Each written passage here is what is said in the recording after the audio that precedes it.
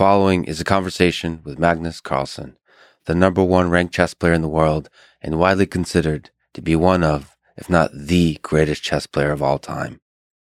The camera on Magnus died 20 minutes into the conversation.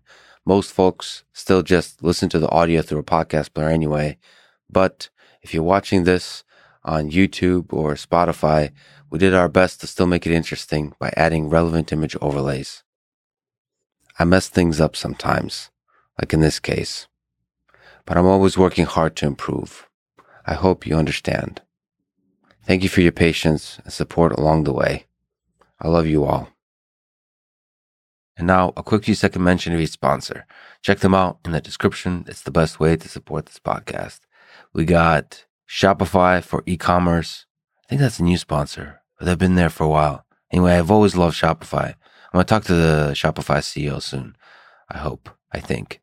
Anyway, Athletic Greens for performance, Fundrise for investing, BetterHelp for mental health, and Inside Tracker for longevity. Choose wisely, my friends. And now, onto the full ad reads. As always, no ads in the middle. I try to make this interesting, but if you skip them, please still check out our sponsors. I enjoy their stuff. Maybe you will as well. This show is brought to you by Shopify, like I distracted you previously with. A platform designed for anyone to sell anywhere, anything, whatever, with a great looking online store that brings your ideas to life and tools to manage day-to-day operation. A lot of people ask me to add some merch, like a t-shirt or a mug. What else can you do a merch of? It'd be cool to do some super complicated merch, like a mini robot of some kind. Like the butter robot. Or maybe a piece of software that you can run. I think that's called a virus. Did I just try to sell you a virus? It's a good kind of virus, I swear. For a limited time, $9.99. No, as a fan of different podcasts and different shows, I like merch. It's a good way to get to wear something where you support the people and you're like proud, and it also helps you find the other humans that support the same kind of thing. I don't know. It's pretty cool as long as the shirt is not too flashy. If it's like subtle, clean, yeah, it's definitely something I'll do in the future, just for fun. Get a free trial and full access to Shopify's entire suite of features when you sign up at shopify.com/Lex. That's all lowercase. This show is also brought to you by Athletic Greens, and it's AG1 drink, which is an all-in-one drink to support better health and peak performance. I just drank one actually, and that was the second time I drank today. So it's the first thing I drink every day to break my fast, and then I oftentimes drink it again to get even more nutrition when I do any kind of crazy exercise or fasting or all that kind of stuff. So I do a keto diet. I'm currently doing carnivore. I don't think of it as a diet. It's just the thing I'm doing. It's not something I'm doing religiously. It's just the thing that makes me feel good. I'm very much a proponent of listening to my body, of studying my body, being like a scientist and running a study of N of 1. So just trying to understand what makes you feel good and what doesn't make you feel good, and doing more of the stuff that makes you feel good. And so carnivore is definitely something that makes me feel good, but it is a little bit restricting in terms of social life, in terms of a little bit of variety. But I'm somebody who likes the boring stuff, so I love it. I'm really happy. But of course, a little flavor is always fun. Some flavorful food with friends. Anyway, no matter what I'm doing, it's good to have like a grounding in great nutrition, which is what Athletic Greens does for me. They'll give you a 1-month supply of fish oil when you sign up at athleticgreens.com/Lex. This episode is also sponsored by Fundrise, spelled Fundrise. It's a platform that allows you to invest in private real estate. There's all kinds of madness going on right now in the markets. I am barely paying attention. I don't really know what's going on in terms of crypto, in terms of the stock market. I really try to not pay close attention to the dynamics of the market because it really can pull you in the way that a sort of any kind of fun gambling game can pull you in. So I tried to think of what the wise long-term investment is that doesn't require me to check things every single day, that I can avoid the whole addictive aspect of investing. And for that, I think still diversification is a really powerful tool. So you should really invest in all kinds of things. And Fundrise makes it really easy to invest in private real estate. Over 150,000 investors use it. Check out Fundrise. It takes just a few minutes to get started at fundrise.com/Lex. This episode is brought to you by BetterHelp, spelled HELP help. They figure out what you need and match you with a licensed professional therapist in under 48 hours. I'm a huge fan of talk therapy. I just recently had a bunch of conversations about psychiatry, about talk therapy, about Carl Jung, about Sigmund Freud. And of course, they were clinical psychologists or psychiatrists in part. They had patients, some patients they had for many years, and they've used that personal interaction to develop theories of the human mind. And I think that personal interaction, just like in a podcast, is such a powerful tool to delve, to pull apart the different things that make up this beautiful, complex mess that is the mind. Looking into the memory, the recent memory, the deep memory, the trauma that you haven't really dealt with, the things that really bother you. I think talking through it, just trying to articulate the thing that bothers you still. I think the act of articulation to another human being that is a good listener, it somehow untangles that mess. I'm a big believer in that. And so BetterHelp is a thing that makes that easy. But in any aspect of life, you should do that kind of thing. Even if it's just with a close friend. Have a deep conversation with or without a microphone. It helps. Check them out at betterhelp.com/Lex and save on your first month. This show is also brought to you by Inside Tracker, a service I use to track biological data.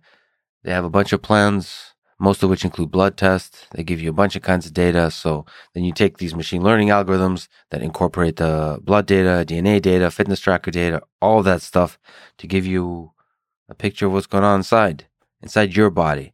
Not some kind of generic average population data about what's supposed to be going on in your body. And then somehow from that inferring general kinds of patterns of lifestyle changes you should be engaging in. No, this is from your own body, data-driven, to tell you what the heck you should do. Now, this is obviously the future to me. It kind of bothers me that medicine is not based on long-term data that comes from your own body. It's kind of absurd. It puts way too much responsibility on the doctor to figure out what the heck's going on inside you. Now, of course, they've gotten pretty damn good at that kind of thing, but why not make it much, much more powerful? So I'm a big supporter of Inside Tracker for pushing forward that kind of idea of being data-driven in recommending lifestyle changes, health changes, all that kind of stuff. Get special savings for a limited time when you go to insidetracker.com/Lex. This is the Lex Fridman Podcast. To support it, please check out our sponsors in the description. And now, dear friends, here's Magnus Carlsen.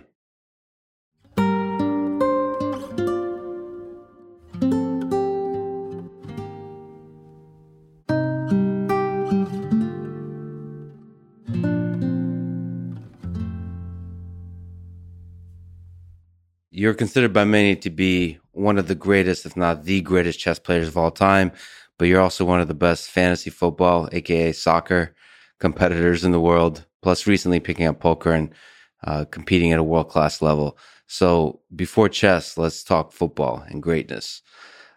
You're a Real Madrid fan, so let me ask you the ridiculous big question. Who do you think is the greatest football, aka soccer player of all time? Can you make the case for Messi? Can you make the case for Cristiano Ronaldo, Pele, Maradona? Does anybody jump to mind?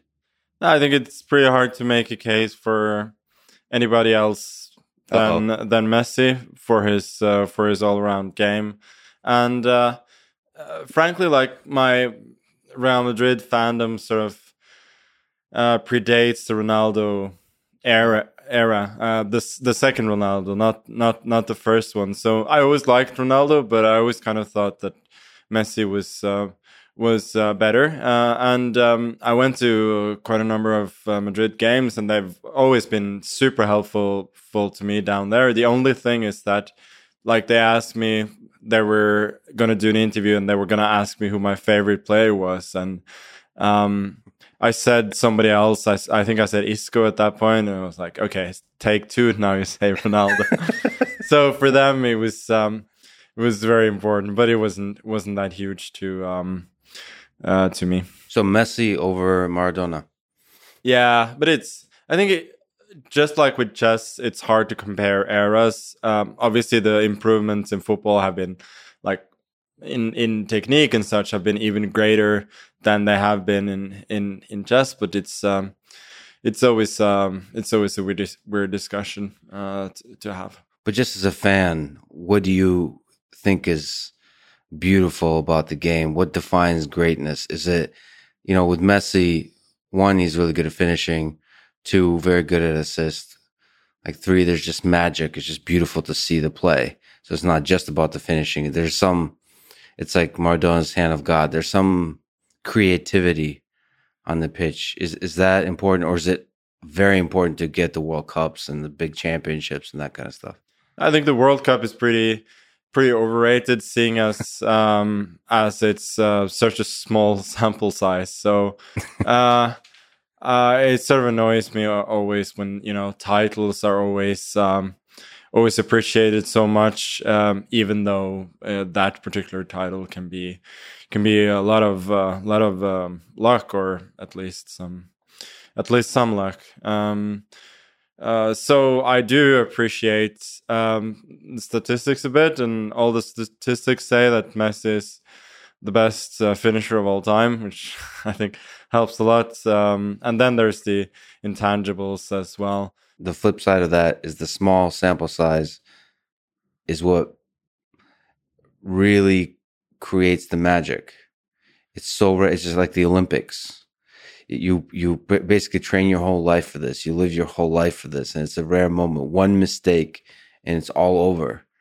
That's, for some reason, a lot of people either break under that pressure or rise up under that pressure. You don't admire the magic of that? No, I do. I just think that like rising to the pressure and breaking under the pressure is often a really oversimplified take on what's happening. We do romanticize the game. Yeah. Well, let me ask you another ridiculous question. You're also a fan of basketball. Yes. Let me ask the GOAT question. I'm biased because I went to high school in Chicago. Chicago Bulls during the Michael Jordan era. Let me ask the Jordan versus LeBron James question. Let's continue on this thread of greatness. Which one do you pick, or somebody else? So I'll give you a completely different answer.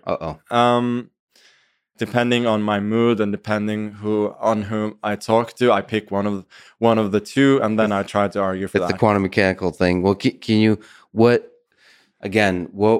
what would if you were to argue for either one? Statistically, I think LeBron James is going to surpass Jordan. Yeah, no doubt. And so, again, there's a debate between unquantifiable greatness. No, that's the whole debate. Yes. So it's quantifiable versus unquantifiable. Yeah. What's more important? And you're depending on mood. Yeah. All over the place. Yeah. But what do you lean in general with these folks with soccer, with anything in life, towards the unquantifiable more?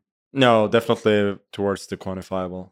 So when you're unsure, lean towards the numbers. Yeah. But see, like it's later generations.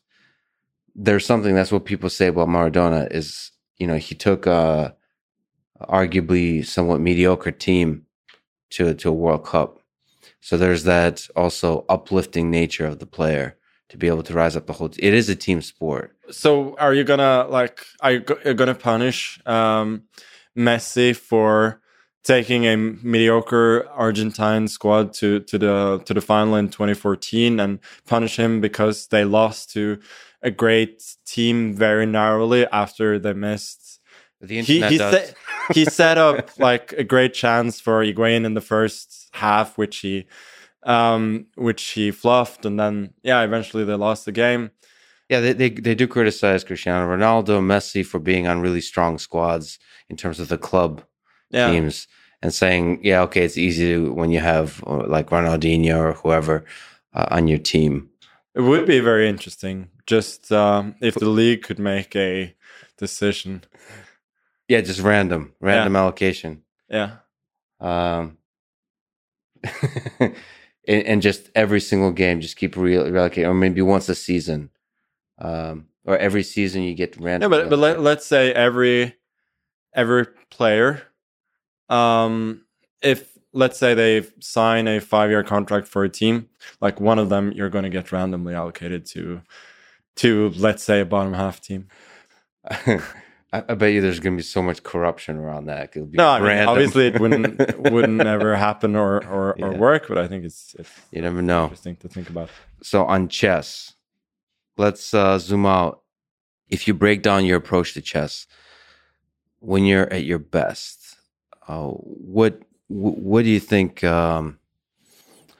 What do you think contributes to that approach? Is it memory recall of specific lines and positions? Is it intuition? How much of it is intuition? How much of it is pure calculation? How much of it is messing with the strategy of the opponent? So the game theory aspect, in terms of what contributes to the highest level of play that you do. I think the answer differs a little bit now from what it did 8 years ago. For instance, like I feel like I've had like 2 peaks in my career in 2014, 2013, 2014, and also in 2019. And in those years, I was very different in terms of my strengths. Specifically in 2019, I benefited a lot from opening preparation. While in 2013, 2014, I mostly tried to avoid my opponent's preparation rather than that being a strength. So I'm mentioning that also because it's something you didn't mention. I think like my intuitive understanding of chess has over those years always been a little bit better than the others, even though it has evolved as well. Certainly there are things that I understand now that I didn't understand back then, but that's not only for me, that's for others as well. I was younger back then, so I played with more energy, which meant that I could play better in long drawn out games, which was also a necessity for me because I couldn't beat people in the openings. But in terms of calculation, that's always been a weird issue for me. Like I've always been really, really bad at solving exercises in chess. Like that's been like a blind spot for me. First of all, I found it hard to concentrate on them and to look deep enough. So this is like a puzzle, a position, mate in X. I mean, one thing is mate, but find the best move. That's generally the exercise. Like find the best move, find the best line. You just don't connect with it. Usually, like you have to look deep, and then when I get these lines during the game, I very often find the right solution, even though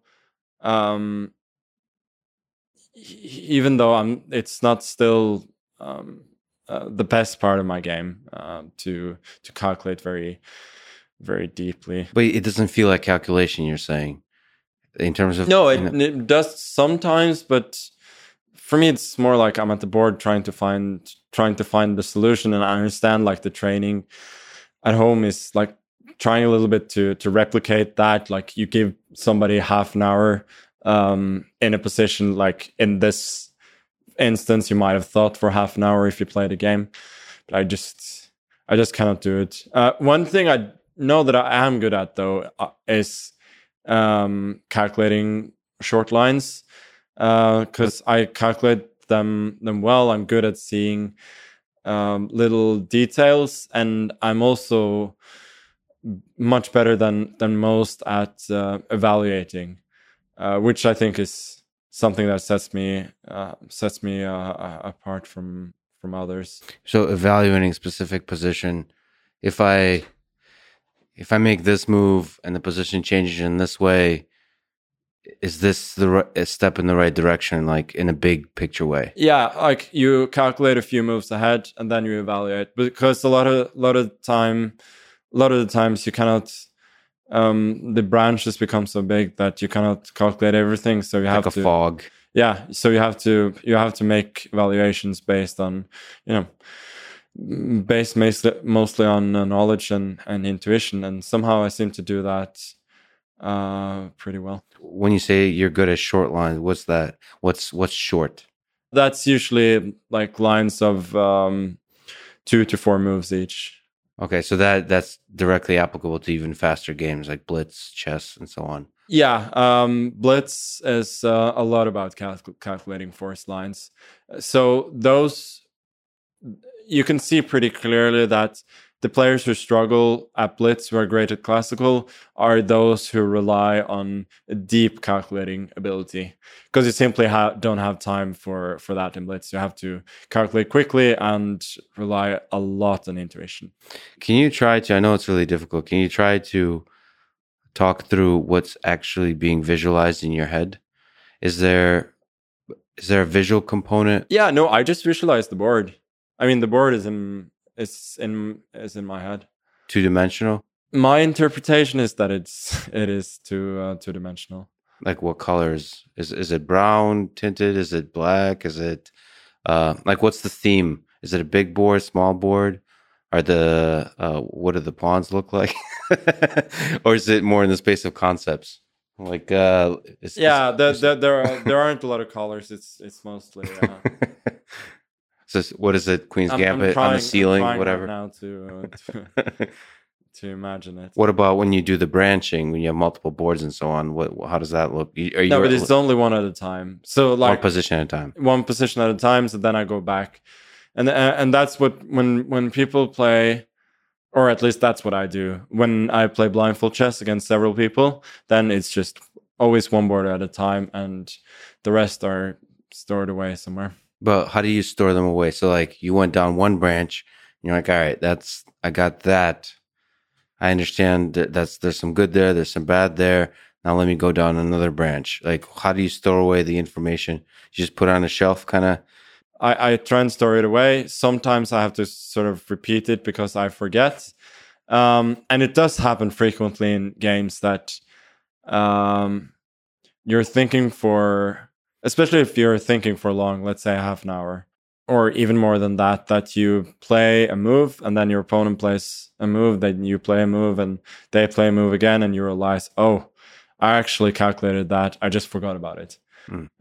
So that's obviously what happens when you store the information and you cannot retrieve it. When you think about a move for 20, 30 minutes, like how do you break that down? What can you describe what's the algorithm here that takes 30 minutes to run? 30 minutes is, at least for me, it's usually a waste. 30 minutes usually means that I don't know what to do. And I'm trying... You're just running into the wall over and over. Yeah, I'm trying to find something that isn't there. I think 10 to 15 minutes things in complicated positions can be really, really helpful. Then you can spend your time pretty efficiently. It just means that the branches are getting wide. There's a lot to run through, both in terms of calculation and lots you have to evaluate as well. And then based on that 10 to 15 minute thing, you have a pretty good idea what to do. I mean, it's very rare that I would think for half an hour and I would have a eureka moment during the game. Like if I haven't seen it in 10 minutes, I'm probably not going to see it at all. You're going to different branches. Yeah. And like after 15 minutes, it's like... But mainly to the middle game, because when you get to the end game, it's usually brute force calculation that makes you spend so much time. So middle game is normally, it's a complicated mix of brute force calculation and like creativity and evaluation. So endgame, it's easier in that sense. Well, you're good at every aspect of chess, but your end game is legendary. It baffles experts. So can you linger on that then? Try to explain what the heck is going on there. Like if you look at Game 6 of the previous World Championship, the longest game ever played in chess, it was I think his queen versus your rook, knight, and 2 pawns. Yeah, there's so many options there. It's such an interesting little dance, and it's kind of not obvious that it wouldn't be a draw. So how do you escape it not being a draw and you win that match? No, I knew that for most of the time it was a theoretical draw, since chess with 7 or less pieces on the board is solved. Mm-hmm. So you can, like, people who are watching online, they can just check it. They can check, and they can check a so-called table base, and it just gonna spit out win for white, win for black, or a draw. So and also I knew that. Didn't know that position specifically, but I knew that it had to be a draw. So for me, it was about staying alert, first of all, trying to look for the best way to put my pieces. But yeah, those endgames are a bit unusual. They don't happen too often. So what I'm usually good at is I'm using my strength that I also use in middle games, is that I evaluate well and I calculate short variations quite. Even for the end game, short variations matter? Yes, it does matter in some simpler end games. Yeah. But also, like, there are these theoretical endgames with very few pieces, like rook, knight, and 2 pawns versus queens. But a lot of endgames are simply defined by the queens being exchanged. Mm-hmm. And there are a lot of other pieces left. And then it's usually not brute force. It's usually more of understanding and evaluation. And then I can use my strengths very well. Why are you so damn good at the end game? Isn't there a lot of moves from when the end game starts to when the end game finishes, and you have a few pieces and you have to figure out, it's like a sequence of little games that happens, right? Like little pattern.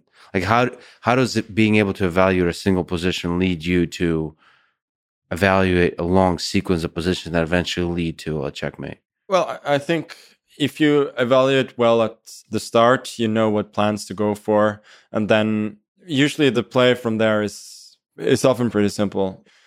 Let's say you understand how to arrange your pieces and often also how to arrange your pawns early in the end game, then that makes all the difference. And after that is like what we call technique very often. That it's technique basically just means that the moves are simple, and these are moves that, you know, a lot of players could make. Not only the very strongest ones. These are moves that are kind of understood and known.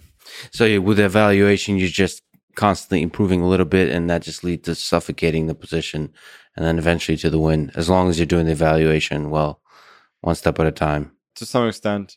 Also, yeah, as I said, like, if you evaluate it better and thus accumulated some small advantages, then you can often make your life pretty easy towards the end of the end game. So you said in 2019, sort of the second phase of why you're so damn good, you did a lot of opening preparation. What's the goal for you of the opening game of chess? Is it to throw the opponent off from any prepared lines? Is there something you could put into words about why you're so damn good at the openings? Again, these things have changed a lot over time. Back in Kasparov's days, for instance, he very often got huge advantages from the opening as white. Can you explain why? There were several reasons for that. First of all, he worked harder. He was more creative in finding ideas. He was able to look places others didn't. Also, he had a very strong team of people who had specific strengths in in openings that he could use. So they would come up with ideas, and he would integrate those ideas into and he would also very often come up with them himself.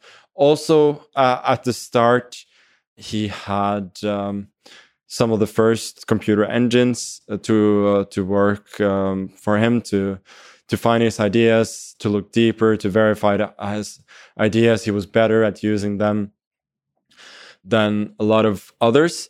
Now I feel like the playing field is a lot more level. There are both computer engines, neural networks, and hybrid engines available to practically anybody. So it's much harder to find ideas now that actually like give you an advantage with the white pieces. I mean, people don't expect to find those ideas anymore. Now it's all about finding ideas that are missed by the engines. Either they're missed entirely or they're missed at low depth, and using them to gain some advantage in the sense that you have more knowledge. And it's also good to know that usually these are not complete bluffs. These are like semi-bluffs, so that that even if your opponent makes all the right moves, you can still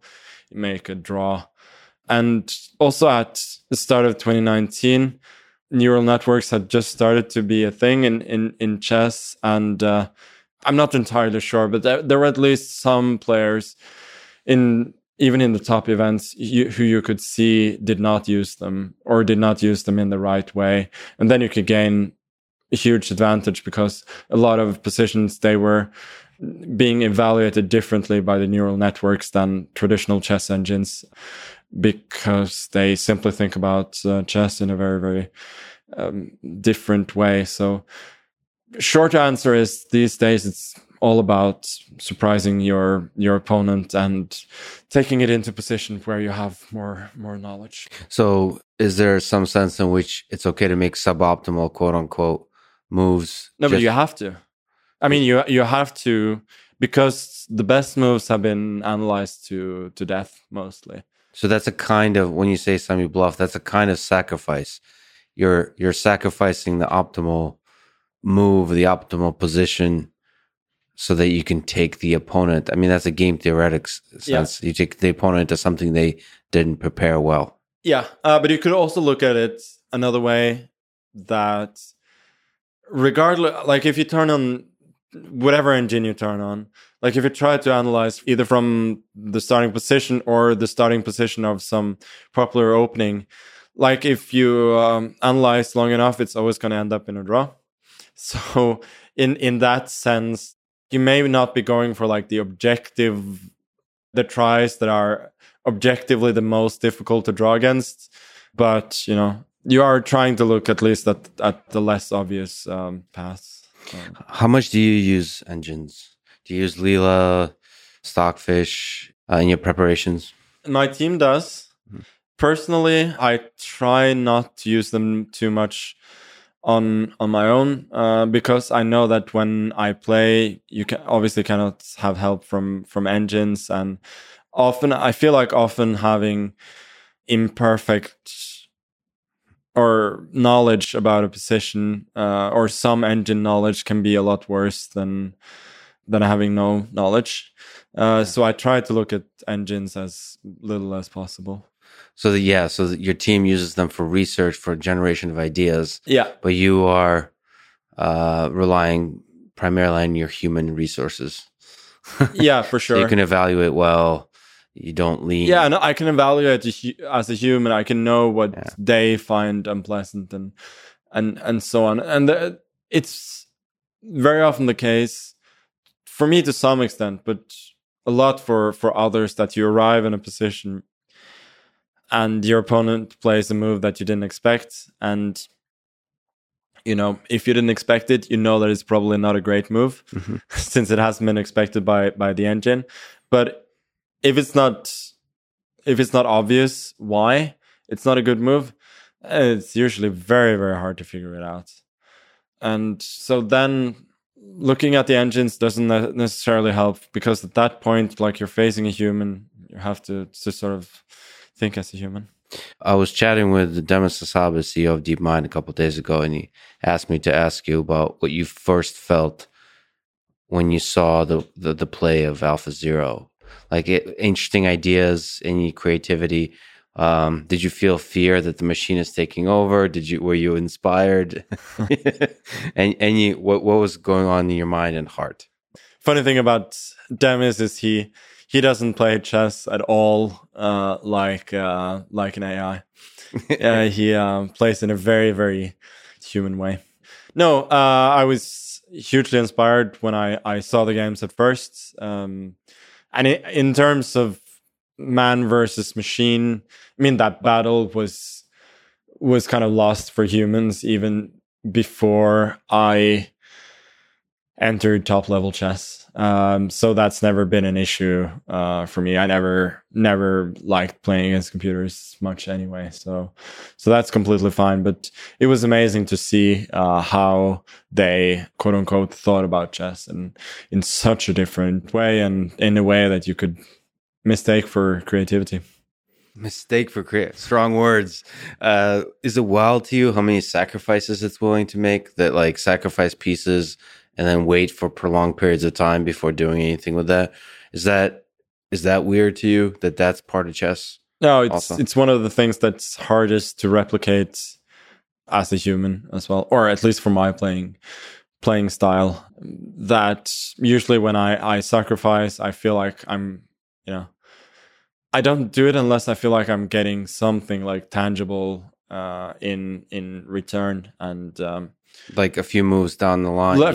Down the line, you can see that you can either retrieve the material, or you can put your opponent's king under pressure, or have some very concrete positional advantage that sort of compensates for it.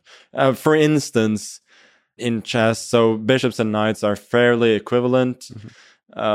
We both give them 3 points, but bishops are a little bit better, and especially a bishop pair is a lot better than a bishop and a knight. So, or especially two knights, depends on the position, but like on average they are. So, like, sacrificing a pawn in order to get a bishop pair, that's one of the most common sacrifices in chess. Oh, you're okay making that sacrifice? Yeah, I mean, it depends on the situation, but generally that's fine. And there are a lot of openings that are based on that you sacrifice a pawn for the bishop pair, and then eventually it's some sort of positional equality. So that's fine. But the way AlphaZero would sacrifice a knight, or sometimes 2 pawns, 3 pawns, and you could see that it's looking for some sort of positional domination, but it's hard to understand, and it was really fascinating to see. In 2019, I was sacrificing a lot of pawns, especially, and it was a great joy. Unfortunately, it's not so easy to continue to do that. People have found more solid opening lines since that don't allow me to do that as often. I'm still trying both to get those positions and still trying to learn the art of sacrificing pieces. So Demis also made a comment that was interesting to my noob chess brain, which is one of the reasons that chess is fun is because of the, quote, creative tension between the bishop and the knight. So you're talking about this interesting difference between the two pieces, that there's some kind of, how would you convert that? I mean, that's like a poetic statement about chess. I think he said that, why has chess been played for such a long time? Why is it so fun to play at every level? That if you can reduce it to one thing, is it's the bishop and the knight, some kind of weird dynamics that they create in chess. Is there any truth to that? It sounds very good. I haven't tried a lot of other games, but I tried to play a little bit of shogi. Mm-hmm. And for my noob shogi brain, mm-hmm. Comparing it to chess, what annoyed me about that game is how much the pieces suck. Mm-hmm. Basically, you have one rook and you have one bishop that move like in chess, yeah. And the rest of the pieces are really not very powerful. So I think that's one of the attractions of chess, like how powerful, especially the queen, is, which Interesting. I kind of think makes it a lot of fun. So you think power is more fun than like variety? No, there is variety in chess as well, though. But not much more so than like Go or something. No. That's for. So like knight. I mean, they all move in different ways. They're all like weird. There's just all these weird patterns and positions that can emerge. The difference in the pieces create all kinds of interesting dynamics, I guess is what I'm trying to say. Yeah. And I guess it is quite fascinating that all those years ago they created the knight and the bishop without probably realizing that they would be almost equally strong with such different qualities. That's crazy that this, like when you design computer games, it's like an art form. It's science and an art to balance it. You talk about StarCraft and all those games, like so that you can have competitive play at the highest level with all those different units. And in the case of chess, it's different pieces. And they somehow designed a game that was super competitive. But there's probably some kind of natural selection that the chess just wouldn't last if it was designed poorly. Yeah, and I think the rules have changed over time a little bit. But I would be, I mean, speaking of games and all that, I'm also interested to play other games like Chess 960 or Fischer Random, as they call it, like that you have 960 maps instead of one. Yeah, so for people who don't know, Fischer Random Chess 960 is... Yeah, that basically just means that the pawns are in the same way and the major pieces are distributed randomly on the last rank. Only that there have to be obviously bishops of opposite color, and the king has to be in between the rooks so that you can castle both ways. Oh, you can still castle in you can still castle, but that makes it interesting. So you still have it still castles in the same way. So let's say the king is like here. Yeah. What happens in that case? Yeah, let's say the king is in the corner. So to castle this side, you have to clear a whole lot of pieces. Well, what would castling look like, though? No, the king would go here and the rook would go there.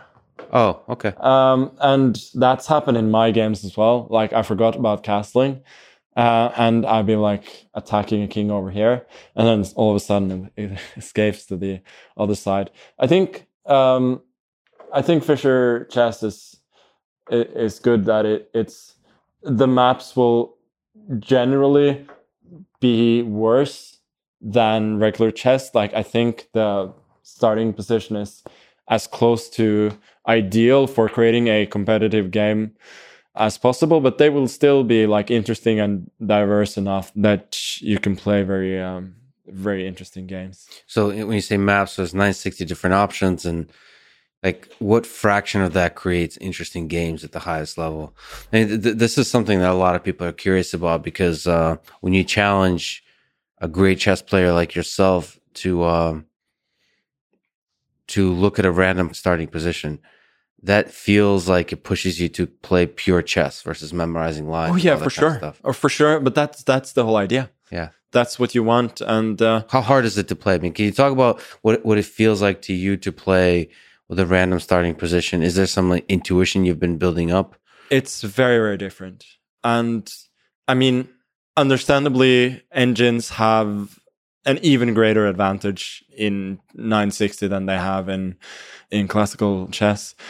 No, it's super interesting. And that's why I really wish that we played more classical chess, like long games, 4 to 7 hours in Fischer Random Chess 960, because then you really need that time, even on the first moves. What usually happens is that you get 15 minutes before the game, you're getting told the position 15 minutes before the game, and then you can think about it a little bit, even check the computer, but that's all the time you have. But then you really need to figure it out, and like some of the positions obviously are a lot more interesting than the others. In some of them, it appears that like if you don't play symmetrically at the start, then you're probably going to be in a pretty bad position. What do you mean with the pawns? With the pawns, yeah. Why? So that's the thing about chess, though. So let's say white opens with e4, which has always been the most played move. There are many ways to meet that, but the most solid ways of playing has always been the symmetrical response. Yeah. With e5, and then there's the Ruy Lopez, there's the Petrov opening, and so on. And if you just banned symmetry on the first move in chess, you would get more interesting games. Oh, interesting. Or you'd get more decisive games. So that's the good thing about chess, is that we've played it so long that we've actually devised non-symmetrical openings that are also fairly equal. Mm-hmm. And but symmetry is a good default. But yeah, symmetry is a good default, and it's a problem that by playing symmetrical armed with good preparation in regular chess, it's just a little bit too easy to it's a little bit too drawish. And I guess if you analyzed a lot in chess 960, then a lot of the position would end up being pretty drawish as well. But because the random starting point is so shitty, you're forced to. You're actually forced to play symmetrically. Like, you cannot actually try and play in a more sort of interesting manner. Is there any other kind of variations that are interesting to you? Oh yeah, there are several. So no castling chess has been promoted by former world champion Vladimir Kramnik. There have been a few tournaments with that, not any that I've participated in, though. I kind of like it. Also, my coach uses like non-castling engines quite a bit to analyze regular positions to get a different perspective. So castling is like a defensive thing. So if you remove castling, it forces you to be more offensive. Is that why? For sure. It seems like a tiny little difference. No castling probably forces you to be a little bit more defensive at the start, or I would guess so, because you cannot suddenly escape with the kings. That it's going to make the game a bit slower at the start, but I feel like eventually it's gonna make the games more less drawish for sure. Then you have some weirder variants, like where the pawns can move both diagonally and forward, and also you have self-capture chess, which is quite interesting. So that pawns can could commit suicide, or what? Yeah, people can. Why would that be a good move? No, sometimes one of your pieces occupy a square. I mean, let me just set up a position. Let's put it like this. For instance, like here. I mean, there are a lot of ways to checkmate for white, like this, for instance, or there are several ways. Mm-hmm. But like this would be. Oh, cool. For people who are just listening, yeah, basically you're bringing in a knight close to the king, the queen, and so on, and you replace the knight with a queen.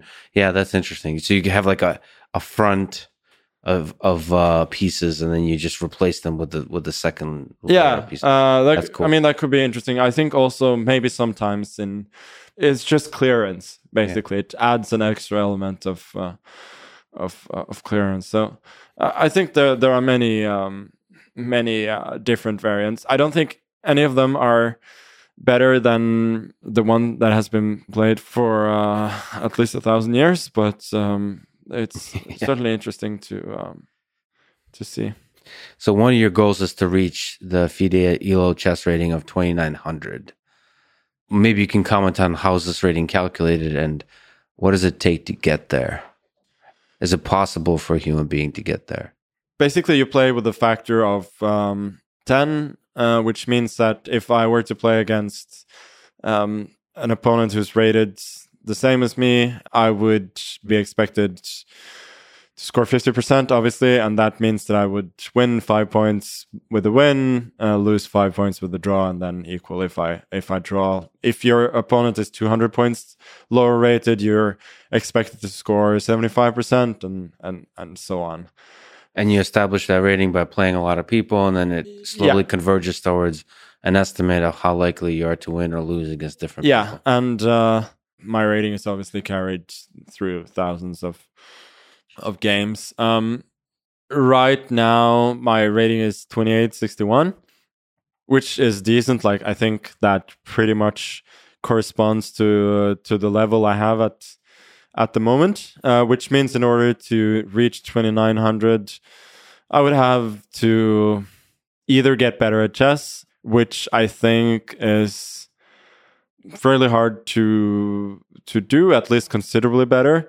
So what I would need to do is try and optimize even more in terms of the matchups, the preparations, everything, but not necessarily like selecting tournaments and so on, but like just optimizing in terms of preparation, like making sure I never have any bad days, and so you basically can't lose. Yeah, I basically can't fuck up ever if I wanna reach that goal. And so I think reaching 2900 is pretty unlikely.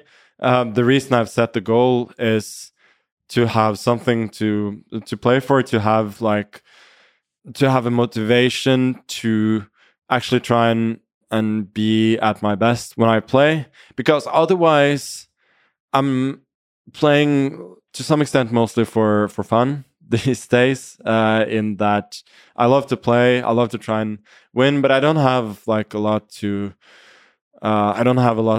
prove or anything, but that gives me at least the motivation to try and be at my best all the time, which I think is something to aim for. So at the moment, I'm quite enjoying that process of trying to optimize. What would you say motivates you in this now and in the years leading up to now? The love of winning or the fear of losing? So for the World Championship, it's been fear of losing for sure. Other tournaments, love of winning is a great factor. And that's why I also get more joy from winning most tournaments than I do for winning the World Championship, because then it's mostly been a relief. I also think I enjoy winning more now than I did before, because I feel like I'm a little bit more relaxed now. Mm-hmm.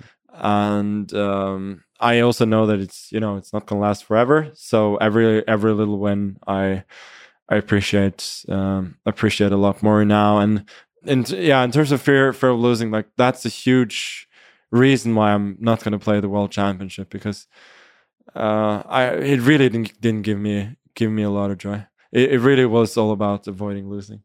Why is it that the World Championship really makes you feel this way? The anxiety. So, and when you say losing, do you mean not just a match, but like every single position, like no, it's just the fear of a blunder? No, I mean the blunder is okay. Like when I sit down at the board, then it's mostly been fine, because then I'm focused on. Got it. Then I'm focused on the game, and I know that I can play the game. It's a time like in between, like knowing that I feel like losing is not an option, because it's the World Championship, and because in a World Championship there are two players. There's a winner and a loser. If I don't win a random tournament that I play, then I'm usually. It depends on the tournament. I might be disappointed for sure. Might even be pretty pissed, but ultimately, you go on to the next one. With the World Championship, you don't go on to the next one. It's like it's years. Yeah. And it also has been like, it's been a core part of my identity for a while now that I am world champion. And so there's not an option of losing that. Yeah. Yeah, there's you're going to have to, at least for a couple of years, carry the weight of having lost. You're the former world champion now, if you lose, versus the current world champion. There are certain sports that create that anxiety and others that don't. For example, I think UFC, like mixed martial arts, are a little better with losing. It's understood, like everybody loses. But there's not everybody though. Not everybody. Not everybody. Not everybody. Yes. Khabib entered the chat. But in boxing, there is like that extra pressure of like maintaining the championship. I mean, maybe you could say the same thing about the UFC as well. So for you personally, for a person who loves chess, the first time you won the world championship, that was the thing that was fun. Yeah. And then everything after is like stressful. Yeah. Essentially. There was certainly stress involved the first time as well. But it was nothing compared to the others. So the only world championship after that I really enjoyed was the one in 2018 against the American Fabiano Caruana.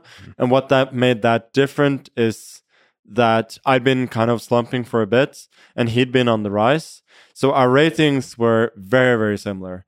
They were so close that if at any point during the match I'd lost the game, he would have been ranked as number 1 in the world. Like, our ratings were so close that for each draw, they didn't move. Mm-hmm. And the game itself was close. Like, the games themselves were very close. I had a winning position in the first game. Then I couldn't really get anywhere for a lot of games. Then he had a couple of games where he could potentially have won. Then in the last game, I was a little bit better. And eventually, they were all drawn. But I felt like all the way that this is an interesting match against an opponent who is at this position, at this point, equal to me.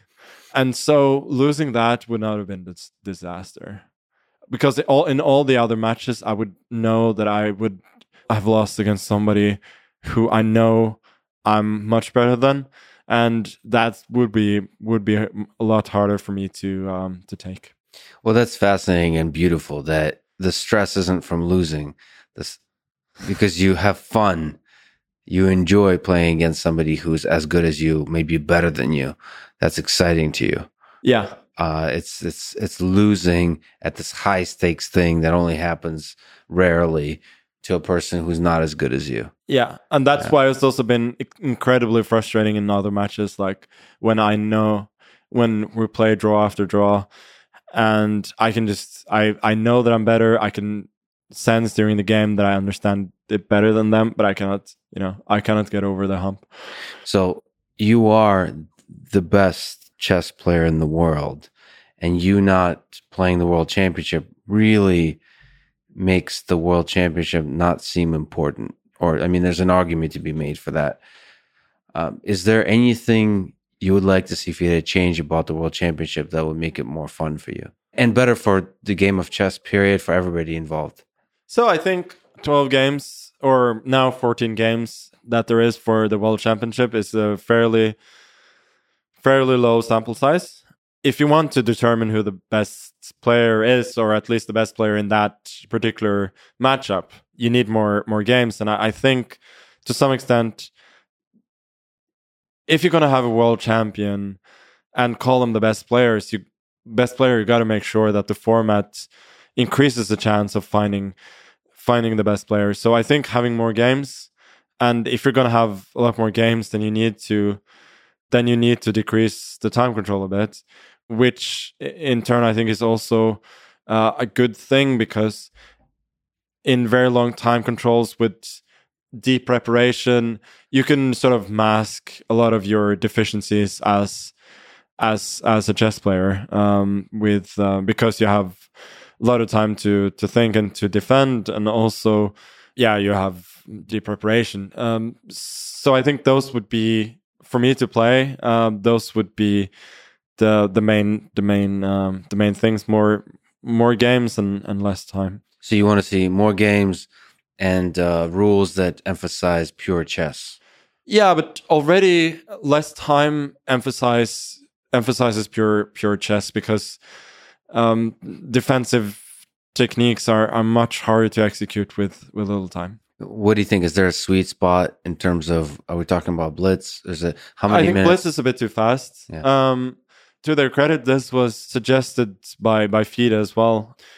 For a start, to have 2 games per day, and let's say you have 45 minutes a game plus 15 or 30 seconds per move. That means that each sessions will probably be about or a little less than 2 hours. Yeah, that would be a start. Also, what we're playing in the tournament that I'm playing here in Miami, which is 4 games a day with 15 minutes plus 10 seconds per move. Oh, wow. Those would be more interesting than the one there is now. And I understand that there are a lot of traditions. People don't want to change the World Championship. That's all fine. I just think that the World Championship should do a better job of trying to reflect who's the best overall chess player. So would you say, like, if it's faster games, you'd probably be able to get a sample size of like over 20 games, 20, 30, 40. Do you think there's a number that's good over a long period of time? Well, I would prefer as many as possible. So like 100? Yeah, but let's say you play 12 days, 2 games a day.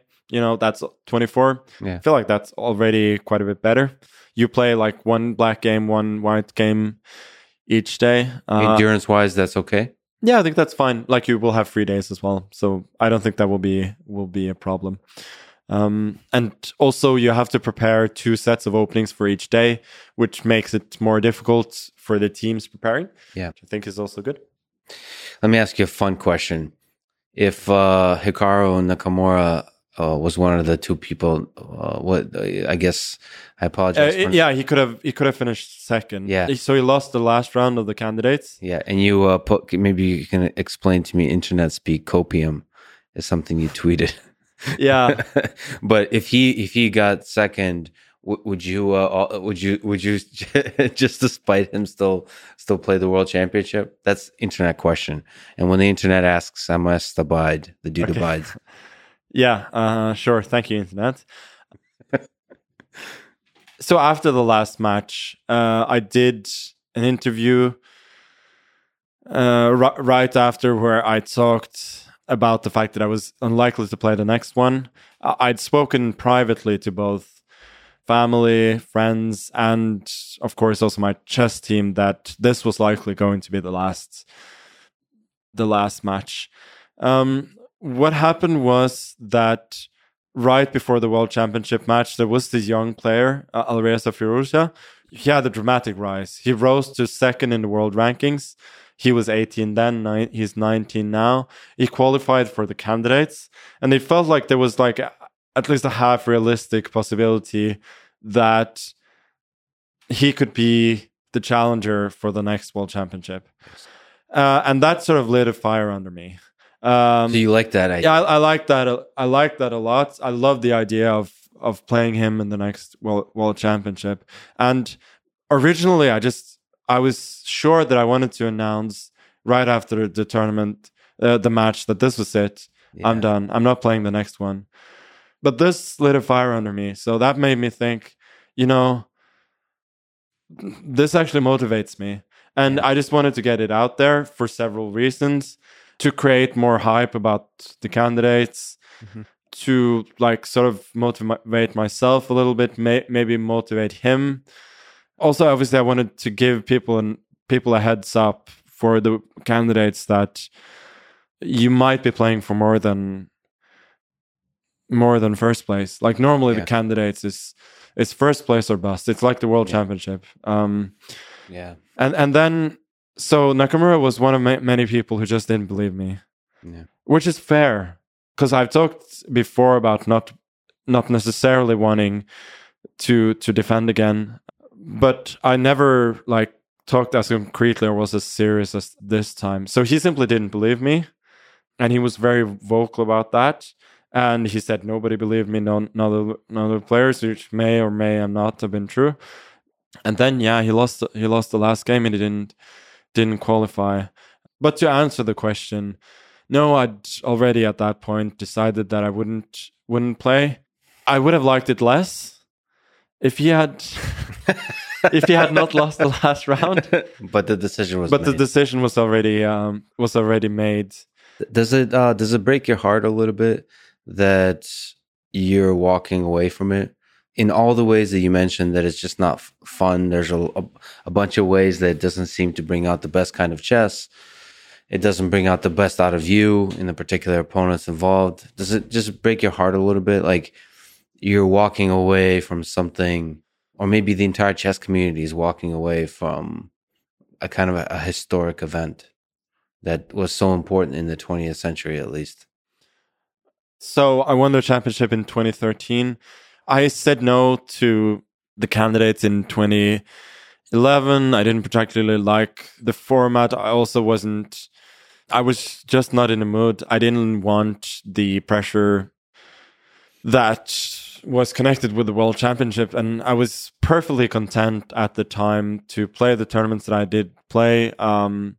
Also to be ranked number one in the world. I was comfortable with the fact that I knew that I was the best, and I didn't need a title to show others. And what happened later is I suddenly decided to play.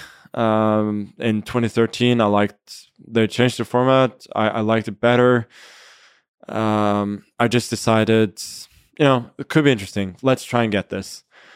There really wasn't more than that to it. It wasn't like fulfilling lifelong dream or anything. I just thought, let's play. So it's just a cool tournament, a good challenge. It's a cool tournament. It's a good challenge. Why not? It's something that's could be a motivation. It motivated me to get in the best shape of my life that had been till then. So it was a good thing. And 2013 match brought me a lot of joy as well. So I'm very, very happy that I did that. But I never had any thoughts that I'm gonna keep the title for a long time. Immediately after the match in 2013, I mean, also before the match, I'd spoken against the fact that the champion is seeded into the final, which I thought was unfair. After the match, I made a proposal that we have a different system where the champion doesn't have these privileges, and people's reaction, both players and chess community, was generally like, okay, we're good. We don't want that. You keep your privileges. And I was like, okay, whatever. So you want to fight for it every time? Yeah, I want that. Have to ask, just in case you have an opinion, if you can, maybe from a fantasy chess perspective, analyze Ding versus Nepo. Who wins? The two people that would play if you're not playing. Generally, I would consider that Ding has a slightly better overall chess strength. What are the strengths and weaknesses of each, if you can kind of summarize it? So Nepo, he's even better at calculating short lines than I am, but he can sometimes lack a little bit of depth. In short lines, he's an absolute calculation monster. He's extremely quick, but he can sometimes lack a bit of depth. Also, recently, he's improved his openings quite a bit. So now he has a lot of good ideas, and he's very, very solid. Ding is not quite as well prepared, but he has an excellent understanding of dynamics and imbalances in chess. I would say. What do you mean by imbalances? Imbalances like bishops against knights and material imbalances. You can take advantage of those.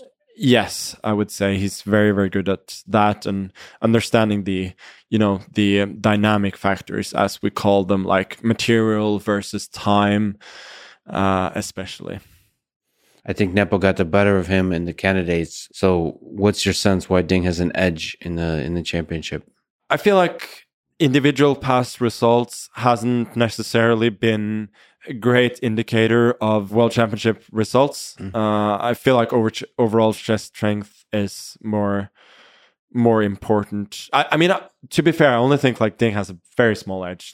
Difference is not big at all. But our individual head-to-head record was probably the main reason that a lot of people thought Nepo had a good chance against me as well. It was 4-1 in his favor before the match, but that was just another example of why that may not necessarily mean anything. Also, in our case, it was a very, very low sample size. I think about the size of the match in total, 14 games, and that generally doesn't mean much. How close were those games, would you say, in your mind for the previous championship? So that game 6 where it was a turning point where you won, was there any doubt in your mind that, like if you do a much larger sample size, that you'll get the better of Nepo? No, larger sample size is always good for me. So World Championship, it's a great parallel to football because it's a low scoring game. And if the better player or the better team scores, they win most of the time. Oh, that's generally for championships or in general? Yeah, for championships. Like they generally win because the other slightly weaker team, they're good enough to defend to make it very, very difficult for the others. But when they actually have to create the chances, then they have no chance. And then it very often ends with a blowout, as it did in our match. If I hadn't won game 6, it probably would have been very, very close. He might have edged it. There's obviously a bigger chance that I would have edged it. But this is just what happens a lot in chess, but also in football, that matches are close and then somebody scores, and then things change. And this gives people the illusion that the matchup was very close. Yeah. While actually it just means that the nature of the game makes the matches close very often, but it's always much more likely that one of the teams or one of the players is gonna break away than the others. And in other matches as well, even though a lot of people before the match in 2016 against Karyakin, there were people who thought before the match that I was massively overrated as a favorite, and that essentially the match was pretty close, like whatever, 60-40, or some people even said like 55-45. And what I felt was that the match went very, very wrong for me, and I still won. And some people saw that as an indication that the pre-match probabilities were probably a bit closer than people thought. Well, I would look at it in the way that everything went wrong, and I still won, which probably means that I was pretty big favorite to begin with. I do have a question to you about that match, but first, so Sergei Karyakin was originally a qualifier for the candidate tournament, but was disqualified for breaching the FIDE Code of Ethics after publicly expressing approval for the 2022 Russian invasion in Ukraine. When you look at the Cold War and some of the US versus Russian games of the past, does politics, some of this politics ever creep its way into the game? Do you feel the pressure, the immensity of that, as it does sometimes for the Olympics, these big nations playing each other, competing against each other, almost like fighting out in a friendly way, the battles, the tensions that they have in the space of geopolitics? Yeah, I think it still does. So the president of the World Chess Federation, who was just reelected, is a Russian. Like, I like him personally, for sure, but he is quite connected to the Kremlin. And it's quite clear that the Kremlin considers it at least a semi-important goal to bring the chess crown home to Russia. So it's still definitely a factor. And I mean, I can answer for in the Karyakin case, like, I don't have a strong opinion on whether he should have been banned or not. Obviously, I don't agree with anything that he says, but in principle, I think that you should ban either no Russians or all Russians. I'm generally not particularly against either, but I don't love banning wrong opinions, even if they are as reprehensible as his have been. Yeah, there's something about the World Chess Championships or the Olympics where it feels like banning is counterproductive to the alleviating some of the conflicts.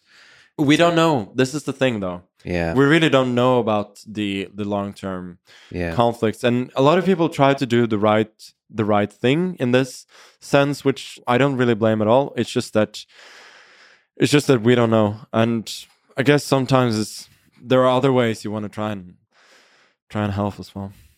See, like within the competition, within some of those battles of US versus Russia or so on of the past, there's also between the individuals, maybe you'll disagree with this, but from a spectator perspective, there's still a camaraderie.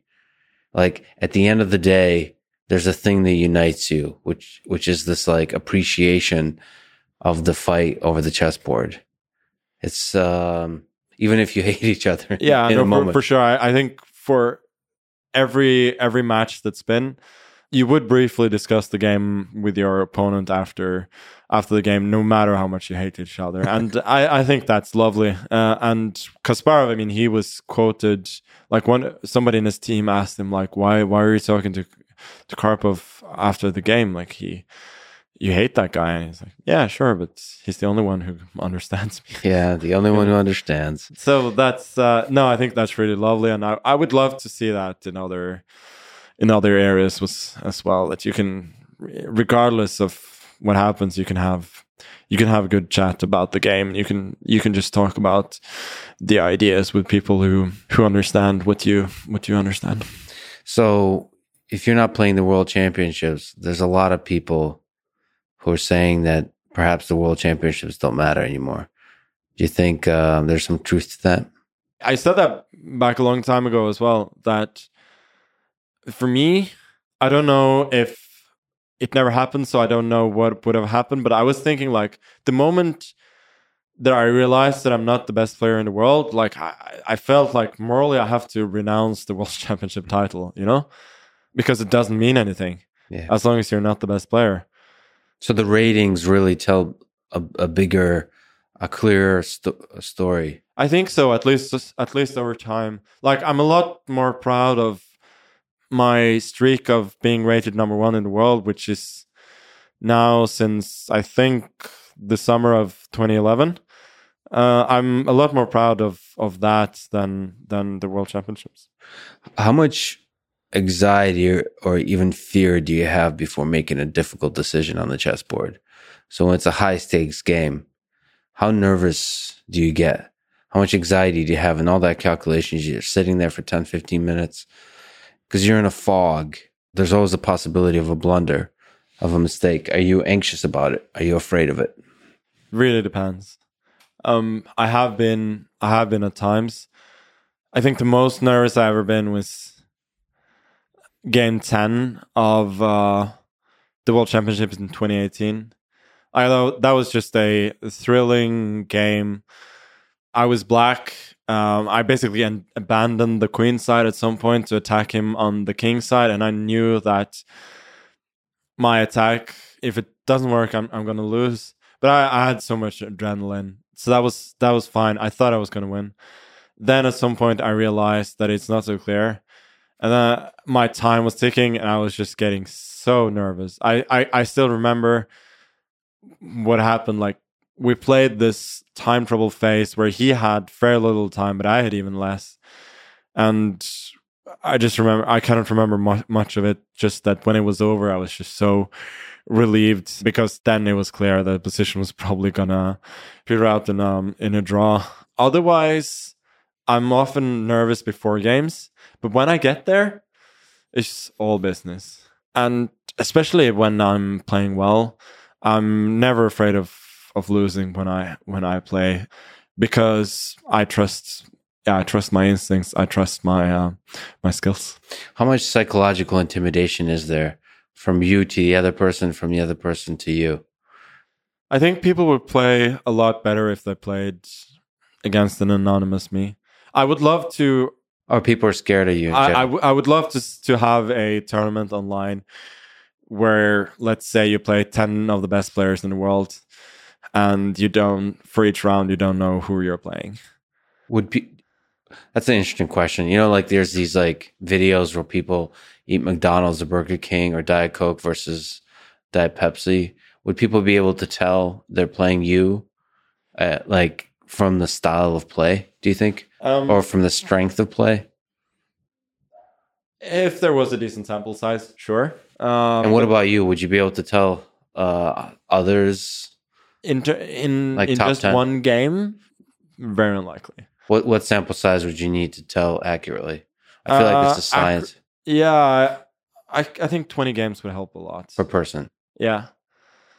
But I know that they've already developed AI bots that are pretty good at recognizing somebody's style. Oh, okay. Which is quite fascinating. And it'd be fascinating if those bots were able to summarize the style somehow. Maybe great attacking chess, like some of the same characteristics you've been describing, like great at short line calculations, all that kind of stuff. Yeah. Or just talk shit. Really, no, but really, all the best chess players, there are basically just two camps: people who are good at longer lines or shorter lines. It's the hare and the tortoise, basically. And sometimes, I feel like I'm the closest you can get to a hybrid of those. Because you got both you're good in every position, so the middle game and the end game. Yeah, and also I can think to some extent both rapidly and deeply, which a lot of people, they cannot do both. But I mean, to answer your question from before, I think I sometimes can get a little bit intimidated by my opponent, but it's mostly if there's something unknown. If it's something that I don't understand fully. And I do think, especially when I'm playing people, they just play more timidly against me than they do against each other, sometimes without even realizing it. And I certainly use that to my advantage. If I sense that my opponent is apprehensive, if I sense that they're not going to necessarily take all their chances, it just means that I can take more risk. And I always try and find that balance to shake them up a little bit. Yeah. What's been the toughest loss of your career that you remember? Would that be the World Championship match? Oh yeah, for sure. Can you take game 8 in 2016? And who was it against? Against Karyakin in New York. Can you take it through the story of that game? Where were you before that game in terms of game 1 through 7? Yeah, so game 1 and 2, not much happened. Game 3 and 4, I was winning in both of them. And normally, I should definitely have converted both. I couldn't, partly due to good defense on his part, but mostly because I messed up. And then after that, games 5, 6, and 7, not much happened. I was getting impatient at that point. So for game 8, I was probably ready to take a little bit more risks than I had before, which I guess was insane because I knew that he couldn't beat me unless I beat myself. Like he wasn't strong enough to outplay me. And that was leading to impatience somehow, and impatience... No, because I knew that I was better. Yeah. I knew that I was better. I knew that I just needed to win one game, and then the match is over. Yeah. That's what happened in 2021 as well. Like, when I won the first game against Nepo, I knew that the match was over. Unless I, fuck up royally, then he's not going to be able to beat me. So what happened was that I played a kind of an innocuous opening as white, just trying to get a game, trying to get him out of book as soon as possible. Then, can you elaborate? Innocuous, get him out of the book. No, basically, I set up pretty defensively as white. I wasn't really crossing into his half at the start at all. I played more like a system more than like a concrete opening. It was like, I'm going to set up my pieces this way. You can set them up however you want. And then later, where sort of the armies are going to meet. I'm not going to try and bother you at the start. And that means you can have, with as many pieces as possible, kind of pure chess in the middle game, without any of the lines, the standard lines in the opening. Exactly. Okay. And so there was, at some point, a couple of exchanges, then some maneuvering, a little bit better. Then he was sort of equalizing, and then I started to take too many risks. and I was still sort of fine. But then at some point I realized that I'd gone a bit too far and I had to be really careful. Then I just froze. I just completely froze. Mentally, like what? Yeah, mentally. What happened? I realized that, I mean, all the thoughts of, I might lose this. What have I done? Why did I take so many risks? I knew that I could have drawn at any moment. Just be patient. Don't give him these opportunities. What triggered that like phase transition in your mind? No, it was the just one thing, or no, it was just risks a position on the board. Like realizing, like there was one particular move he played that I missed, and then I realized that this could potentially not go my way. So then I made another couple of mistakes, and he, to his credit, like once he realized he had the chance, he was like, he knew that this was his one chance. He had to take it, and so he did. And yeah, that's the worst I've ever felt after a chess game. I realized that I'm probably going to lose my title against somebody who's not even close to my level.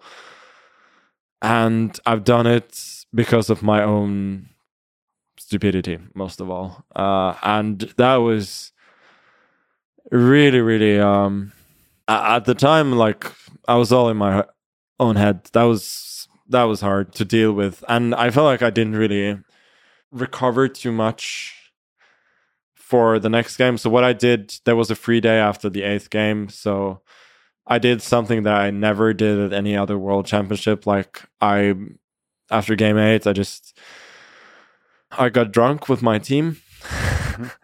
And that's not a standard procedure. No, that's the only time that's happened in the world championship during the match. So yeah, I just tried to forget. But still, before game 9, I was a little bit more relaxed, but I was still a bit nervous. Then game 9, I was almost lost as well. And then only game 10. Game 10, I wasn't in a great mood. I was really, really tense. The opening was good. I had some advantage. I was getting optimistic. Then I made one mistake. He could have forced a draw. And then the old negativity came back. Like, I was thinking during the game, like, how am I going to play for a win with black in the next game? Like, what am I doing? And then, eventually it ended well. It didn't find the right line. I ground him down. Actually, I played at some point pretty well in the end game. And after that game, like, there was such a weight lifted. No, I after that, there was like no thought of losing the match whatsoever. I knew that, okay, I'd basically gotten away with, not with murder, but gotten away with something. What can you say about after game 8? Where are the places you've gone in your mind? Did you go to some dark places? We're talking about like depression. Did you think about quitting at that point? No, I mean, I think about quitting every time I lose the classical game. Or at least I used to. Yeah. Like, especially if it's in a stupid way. Yeah. I'm thinking like, okay, if I'm gonna play like this, if I'm gonna do things that I know are wrong, then, I might as well quit. No, that's happened a bunch of times. And I've definitely gotten a bit more carefree about losing these days, which it's not necessarily a good thing. Like, my hatred of losing led to me not losing a lot, and it also lit the fire under me that I think my performance after losses in classical chess over the last 10 years is like over 2,900. Like, I really play well after a loss, even though it's really, really unpleasant. So apparently, like, I don't think the way that I dealt with them is particularly healthy, but it's worked. It's worked so far. But then you've discovered now a love for winning to where ultimately, longevity-wise, creates more fun. Yeah, for sure. Yeah. What's the perfect day in the life of Magnus Carlsen on a day of a big chess match? It doesn't have to be World Championship, but if it's a chess match you care about, what time do you wake up? What do you eat? It depends on when the game is, but let's say the game is at 3. I'll probably wake up pretty late at about 11. Then I'll go for a walk. Might listen to some podcasts. Maybe I'll spend a little bit of time looking at some NBA game from the last night or whatever. So not chess related stuff. No. Then I'll get back. I'll have big lunch, like usually like a big omelet with a bunch of salad and stuff. Then go to the game, win like a very nice, clean game. Perfect day. Just go back after, relax. Like the things that make me the happiest at tournaments is just having a good routine and feeling well. I don't like it when too much is happening around me. So the tournament that I came from now was the Chess Olympiad, which is a team event. So we were Team Norway. We did horribly. Yeah. I did okay, but the team in general did horribly. Who won that? Italy? No, Italy beat us, but Uzbekistan won in the end. Yeah. They were this amazing team of young players. It was really impressive. But the thing is, like, we had a good camaraderie in the team. We had our meals together. We played a bit of football, went swimming, and I couldn't understand why things went wrong, and I still don't understand. But the thing is, for me, it was all very nice. But now I'm so happy to be on my own at a tournament, just to have my own routines, not see too many people. Yeah. Otherwise, just have like a very small team of people that I see. You are a kind of celebrity now. So, people within the chess tournament and outside would recognize you, want to socialize, want to tell you about how much you mean to them, how much you inspire them, all that kind of stuff. Does that get in the way for you when you're like trying to really focus on the match? Are you able to block that? Like, are you able to enjoy those little interactions and still keep your focus? Yeah, most of the time that's fine, as long as it's not too much. But I have to admit, when I'm at home in Norway, I rarely go out without big headphones and something. Like a disguise? On my not just not to a block disguise, out the world. just to block out the world. Yeah. Otherwise, don't make eye contact. Yeah. So the thing is, people in general are nice. I mean, people, they wish me well, and they don't like bother me. Also, when I have the headphones on, I don't notice as much people like turning around and all of that. So I can be more of in my own world. So I like that. Yeah. What about after the in this perfect day after the game? Do you try to analyze what happened? Do you try to think through systematically, or do you just kind of loosely think about like? No, I just loosely think about it. I've never been very structured in that sense. I know that it was always recommended that you analyze your own games, but I generally felt that I mostly had a good idea about that. Like nowadays, I will like loosely see what the engine says at a certain point if I'm curious about that. Otherwise, I usually move on to the next. What about diet? You said omelet and salad and so on. I heard in your conversation with the other Magnus number 2, about you had like this bet about meat. One of you are gonna go vegan if you lose. I forget which bet. Vegetarian though. Vegetarian. Sorry. Yeah. And you both have an admiration for meat. Is there some aspect about optimal performance that you look for in food, like maybe eating only like once or twice a day, or a particular kind of food, like meat heavy diet? Is there anything like that, or you just try to have fun with the food? Yeah, I think whenever I'm at tournaments, like it's very natural to eat, at least for me, to eat only twice a day. So usually I do that when I'm at home as well.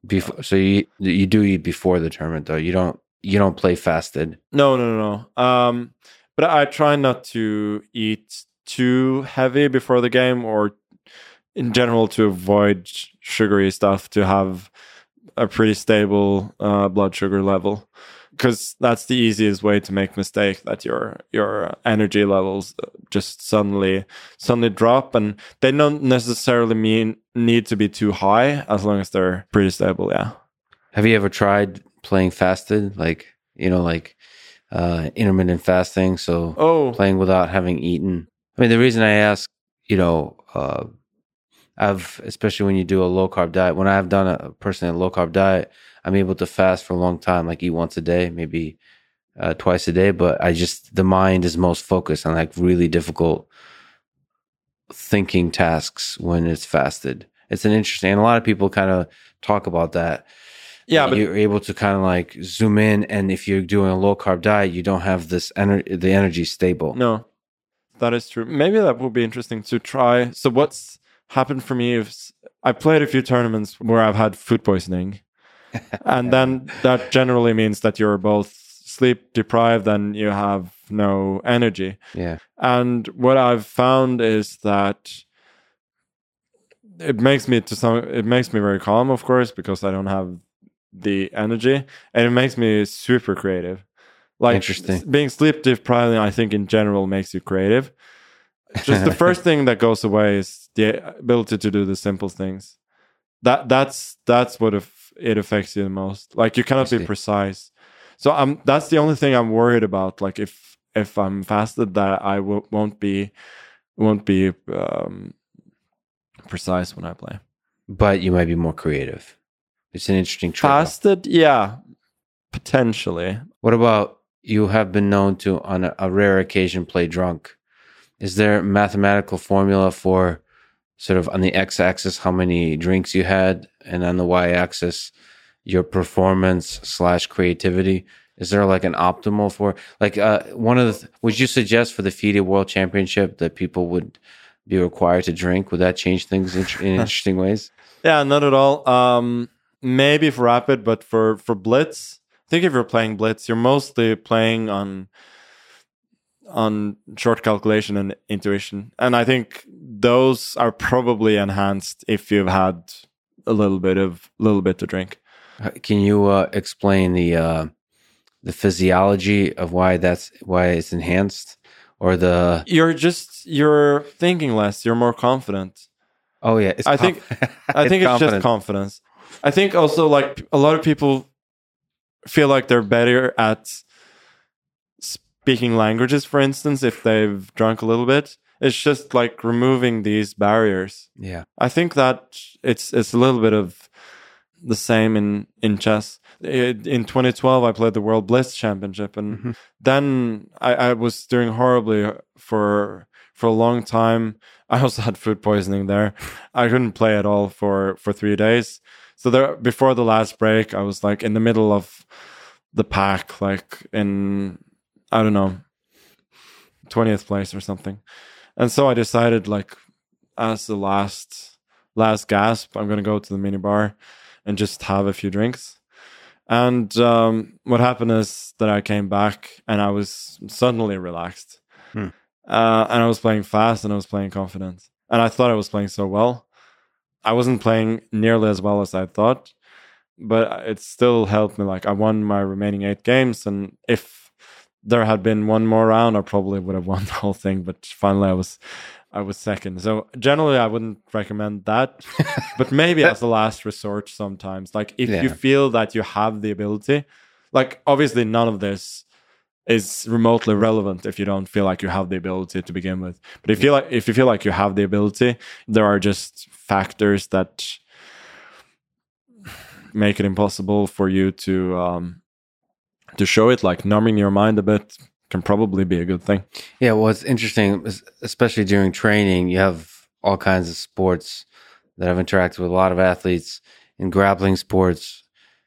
It's different when you train under extreme exhaustion. For example, you start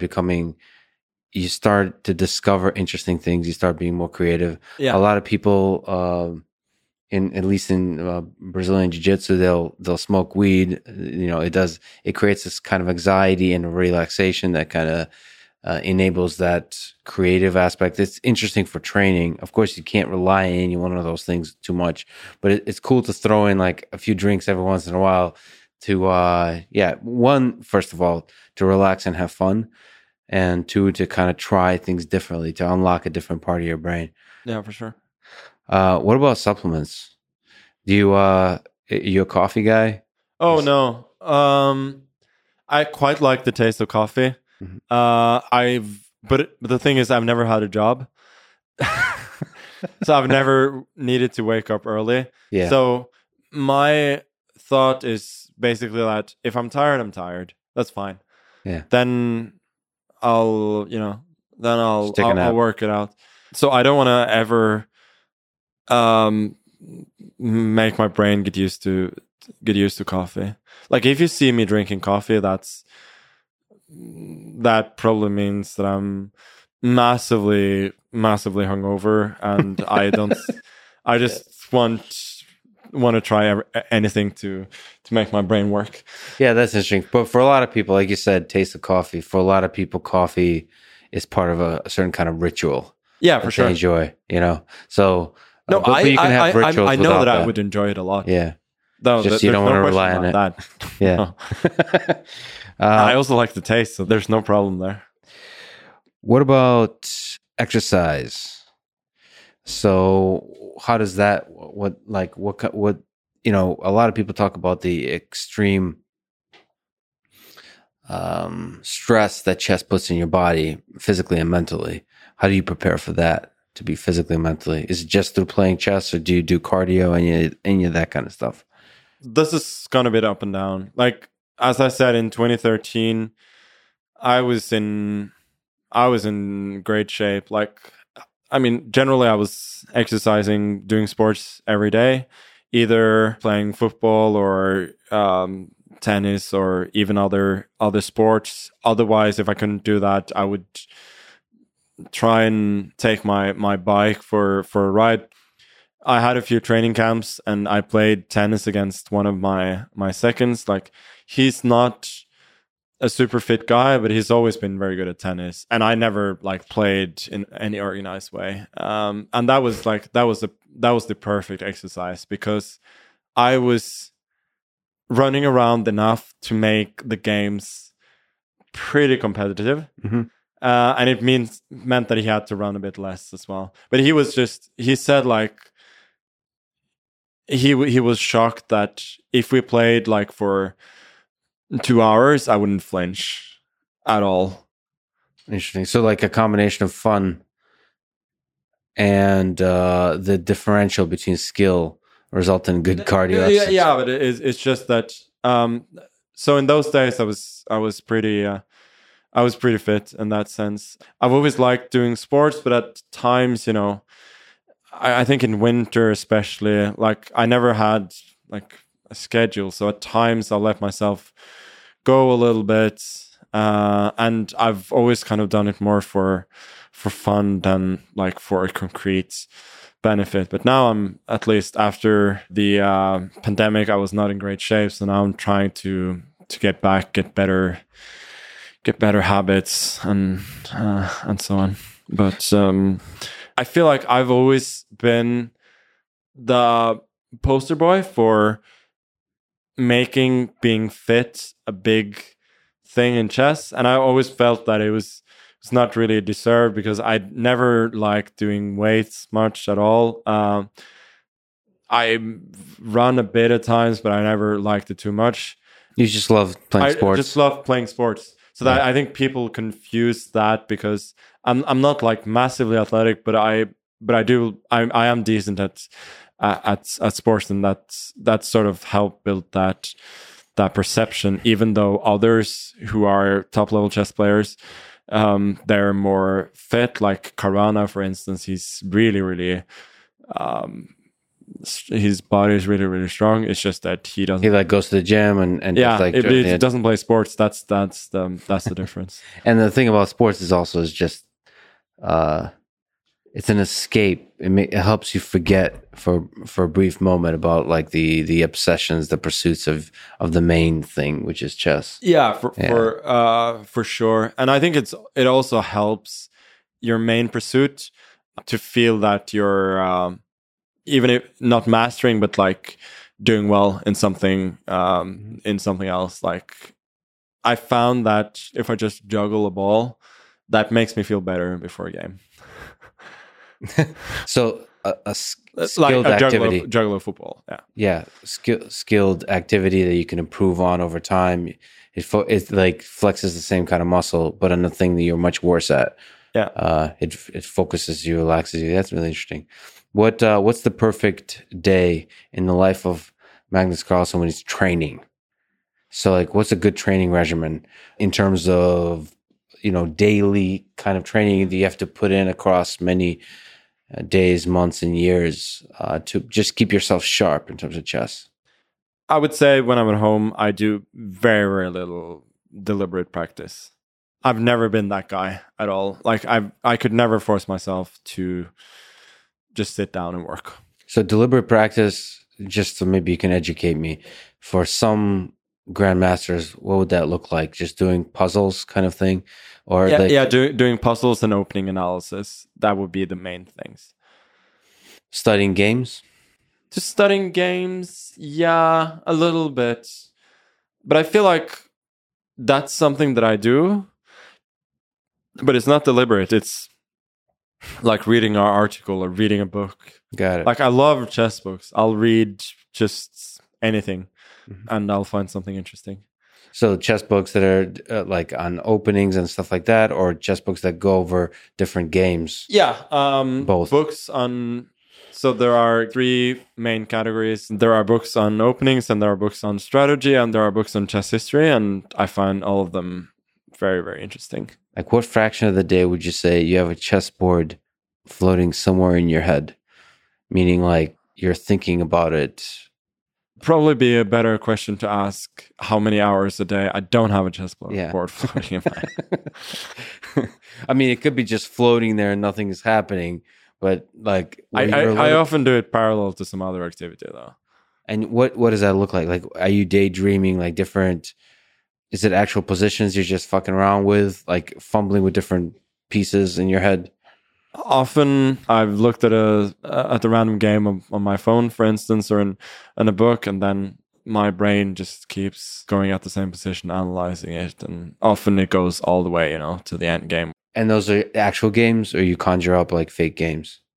No, they were often based on real games, and then I'm thinking like, oh, but it wouldn't be more interesting if the pieces were a little bit different, and then often I play it out from there. So you don't have you don't sit behind a computer or a chessboard and you lay out the pieces, and no, then you're... I'm not at all a poster boy for deliberate practice. I could never work that way. My first coach, he gave me some exercises to do at home sometimes, but he realized at some point that wasn't going to work. Yeah. Because I wouldn't do it really or enjoy it. So what he would do instead is that at the school where I had the trainings with him, there was this massive chess library. So he was just like, yeah, pick out books. You can have anything. You can have anything you want. Just pick out books you like, and then you give back the next time. So that's what I did instead. Yeah, I just absolutely rated the. And then my next tournament, I will try out one of the openings from that book if it was an opening book, and so on. So does it feel like a struggle, like challenging, like to be thinking those positions, or is it fun and relaxing? No, it's completely fine. I don't. Like if it's a difficult position to figure out, like to calculate. Then I go on to something else. Okay. Like if I can't figure it out, then, I go on. Change it so that it's easier to figure out. There was a point in your life where Kasparov was interested in being your coach, or at least training with you. Why did you choose not to go with him? That's a pretty bold move. Was there a good reason for this? No. The first homework exercise he gave me was to analyze. Like he picked out, I think, 3 or 4 of my worst losses, and he wanted me to analyze them and give him my thoughts. And it wasn't that there were painful losses or anything that was a problem. I just didn't really enjoy that. Also, I felt that this whole structured approach and everything. Yeah, I just felt like from the start it was a hassle. So I loved the idea of being able to pick his brain, but everything else I just, couldn't see myself enjoying. And at the end of the day, I did then and always have played for fun. That's always been like the main reason. So it's great that you had the confidence to sort of basically turn down the approach of one of the greatest chess players of all time. At that time, probably the greatest chess player of all time. I don't think I thought of it that way. I just thought, this is not for me. I want to try another way. I don't think I was particularly thinking that this is my one opportunity or anything. It was just, I don't enjoy this. Let's try something else.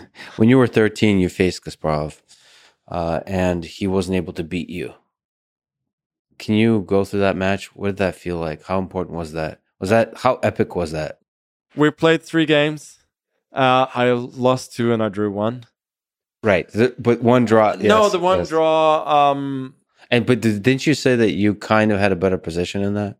Yeah, I remember that day very well. There was a blitz game. This was a rapid tournament, and there was a blitz tournament the day before, which determined the pairings for the rapid. Mm-hmm. And for people who don't know, super short games are called bullet. Kind of short games are called blitz. Semi-short games are called rapid. Yeah. And classic chess, I guess, is like very super long. Yeah. Basically, bullet is never played over the board. So in terms of over the board chess, blitz is the shortest. Rapid is like a hybrid between classical and blitz. You need to have the skills of both, and then classical is long. The blitz tournament, which didn't go so well. I got a couple of wins, but I was beaten badly in a lot of games, including by Gary.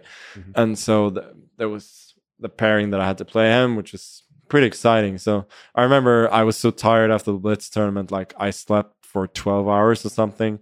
Then I woke up like, okay, I'll turn on my computer, I'll search chess space for Kasparov, and we'll go from there.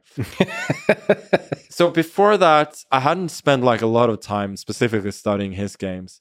And it was super intimidating because a lot of these openings I knew. I was like, oh, he was the first one to play that. Oh, that was his idea. I actually didn't know that. So I was a bit intimidated before we played. Then, of course, the first game, he arrived a bit late because they changed the time from the first day to the other, which was a bit strange. But everybody else had noticed it but him. Then he tried to surprise me in the opening. I think like psychologically the situation was not so easy for him. Like clearly it would be embarrassing for him if he didn't win both games against me. Then like I was spending way too much time on my moves because I was playing Kasparov. I was double checking everything too much. Like normally I would be playing pretty fast in those days.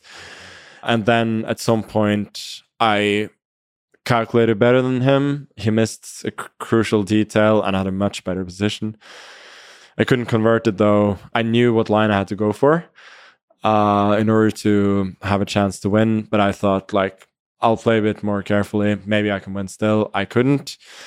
And then I lost the second game pretty badly, which it wasn't majorly upsetting, but I felt that I had 2 black games against Kasparov, both in the blitz and the rapid, and I lost both of them without any fight whatsoever. I wasn't happy about that at all. That was like less than I thought I could be able to do. So to me, I was proud of that, but it was a gimmick. I was like a very strong IM, but had GM strength. I was like, it can happen that a player of that strength makes a draw against Gary once in a while. But okay, for people, but I mean, I understand that I'm 13, but like, still, I felt a bit more gimmicky than anything. I mean, I guess it's a good thing that it made me noticed. But apart from that, it wasn't. Yeah. And for people who don't know, I am as international master and GM as grandmaster, and you were just on the verge of becoming a youngest grandmaster ever. I was the second youngest ever. I think I'm like the 7th youngest now. I mean, these kids these days. Yeah. Yeah. No. Okay. But I was the youngest grandmaster at the time. the time, in the world. Yeah. Yeah. So there is a, you say it's gimmicky, but there's a romantic notion, especially as things have turned out, right? Like, no, for sure. And have you talked to Gary since then about that? No, not really. I think he's embarrassed about. He's still bitter, you think? No, I don't think he's bitter, but I think the game in itself was a bit embarrassing for him. So even he can't see past No. I think he's completely fine with that. I think in retrospect, it's a good story. He appreciates that. I don't think that's the problem, but it never made sense for me to broach the subject with him. Yeah, it's funny just having interacted with Gary, now having talked to you. There is a little thing, you still hate losing. No matter how beautiful that moment is, because it's in a way it's a passing of the baton from one great champion to another. Yeah. Right? But you still just don't like the fact that you didn't play a good game from a Gary's perspective.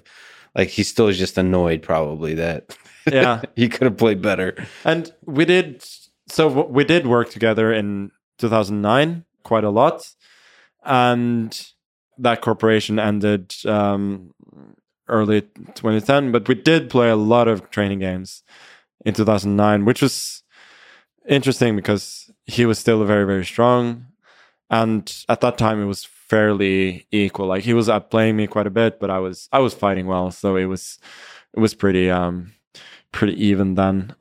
So I appreciate those games a lot more than some random game from when I was 13. And I just don't know what I'm talking about, but I've always found it, at least based on that game, you couldn't tell that I was going to take his that I was going to take his spot. I made a horrible blunder and lost to an Uzbek kid in the World Rapid Championship in 2018. Mm-hmm. And granted, he was part of the team that now won gold in the Chess Olympiad, but he wasn't a crucial part. He barely played any games. It wasn't I would think that he would become world champion because he beat me. I'm always skeptical of those who said that they knew that I was going to be world champion after that game or at all at that time. It was easy to see that I would become a very, very strong player. Everybody could see that, but to be the best in the world or one of the best ever, it's true. That's hard to say. It is hard to say, but I do remember seeing Messi when he was 16 and 17. But hasn't that happened with other players though? Yeah, but I just had a personal experience. He did look different than. There's magic there. Maybe you can't tell he would be one of the greatest ever, but there's still magic. But you're right. Most of the time, we try to project. We see a young kid being an older person, and you start to think, okay, this could be the next great person. And then we forget when they don't become that. Yeah, exactly. That's I think what happens. But when it does maybe some people are just so good at seeing these patterns that they can actually see. Aren't you supposed to do that kind of thing with fantasy football? See the long shot and bet on them, and then they turn out to be good? You make a lot of long shot bets, and then some of them come good. And then people call you a genius for making the bet. Well, let me ask you the GOAT question, again, from fantasy perspective. Can you make the case for the greatest chess player of all time for each? Yourself, Magnus Carlsen, for Garry Kasparov, I don't know who else, Bobby Fischer, Mikhail Tal, anyone else, for Hikaru Nakamura? Just kidding. Yeah, I think I can make a case for myself, for Garry and for Fischer. So I'll start with Fischer. For him, it's very, very simple. He was ahead of his time, but that's intangible. You can say that about a lot of people. But he had a peak from 1970 to 72 when he was so much better than the others. He won 20 games in a row. Also, the way that he played was so powerful and with so few mistakes that he just had no opposition there. So he had just a peak that's been better than anybody. The gap between first and second, him and others was greater than it's ever been in history at any other time, and that would be the argument for him. for Gary, he's played in a very competitive era, and he's beaten several generations. He was the best. Well, he was the consensus best player, I would say, for almost 20 years, which nobody else has done, in at least in recent time. And so the longevity. The longevity, for sure. Also, at his peak, he was not quite the level of Fischer in terms of the gap, but it was similar to, or I think even a little bit better than mine. As for me, I'm of course unbeaten as a world champion in 5 tries. I've been world number 1 for 11 years straight, in an even more competitive era than Gary. I have the highest chess rating of all time. I have the longest streak ever without losing a game. I think for me, the main argument would be about the era where there's the engines have leveled the playing field so much that it's harder to dominate. And still, I haven't always been a clear number 1, but I've been number 1 for 11 years. And for a lot of the time, the gap has been pretty big. So I think there are decent arguments for all of them. I've said before, and I haven't changed my mind, that Gary generally edges it because of the longevity in the competitive era. But there are arguments. But people also talk about you in terms of the style of play. So it's not just about dominance or the height or it's like just the creative genius of it. Yeah, but I'm not interested in that. In terms of greatest of all time, I'm not interested in questions of style. So for Messi, you don't give credit for the style, for the stylistic genius. I like watching it. But you're not going to give points for the. So Messi gets best ever because of the finishing. It's it's not because of the finishing. It's because of his overall impact on the game is higher than anybody else's. Okay. He contributes. He just contributes more to winning than anybody else does. What's so you're somebody who was advocated for and has done quite a bit of study of classic games. What would you say is, maybe the number 1 or maybe top 3 games of chess ever played? It doesn't interest me at all. You don't think of those? No, I don't think of it. I find the games interesting. I try to learn from them, but like trying to rank them has never interested me. What games pop out to you as like super interesting? Then is there things like like old school games where there was like interesting ideas that that you go back, or like you find surprising and pretty cool that those ideas were developed back then?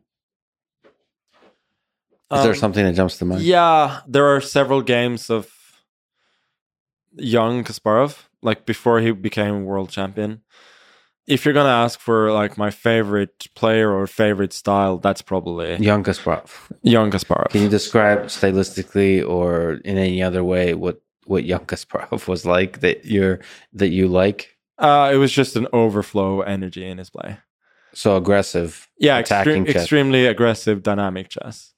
It probably appeals to me a lot because these are the things that I cannot do as well. That it just feels very special to me. But yeah, in terms of games, I never thought about that too much. Is there memories, big or small, weird, surprising, just any kind of beautiful anecdote from your chess career? Like stuff that pops out that people might not know about. Just stuff when you look back, it just makes you smile. No, so I'll tell you about the most satisfying tournament victory of my career. Mm-hmm. Yeah. So that was the Norwegian Championship under 11 in 2000. Before that tournament, I was super anxious because I started like kind of late at chess. I played my first tournament when I was 8.5, and a lot of my competitors had already played for a couple of years or even 3-4 years at that point. And the first time I played the under 11 championship in '99. I was like a little over the middle of the pack. I'd never played against any of them before, so I didn't know what to expect at all. And then over the next year, I was like edging a little bit closer. In each tournament, I felt like I was getting a little bit better. And when we had the championship, I knew that I was ready, that I was now at the same level of the best players. I was so anxious to show it. I remember I was just, the feeling of excitement and nervousness before the tournament was incredible.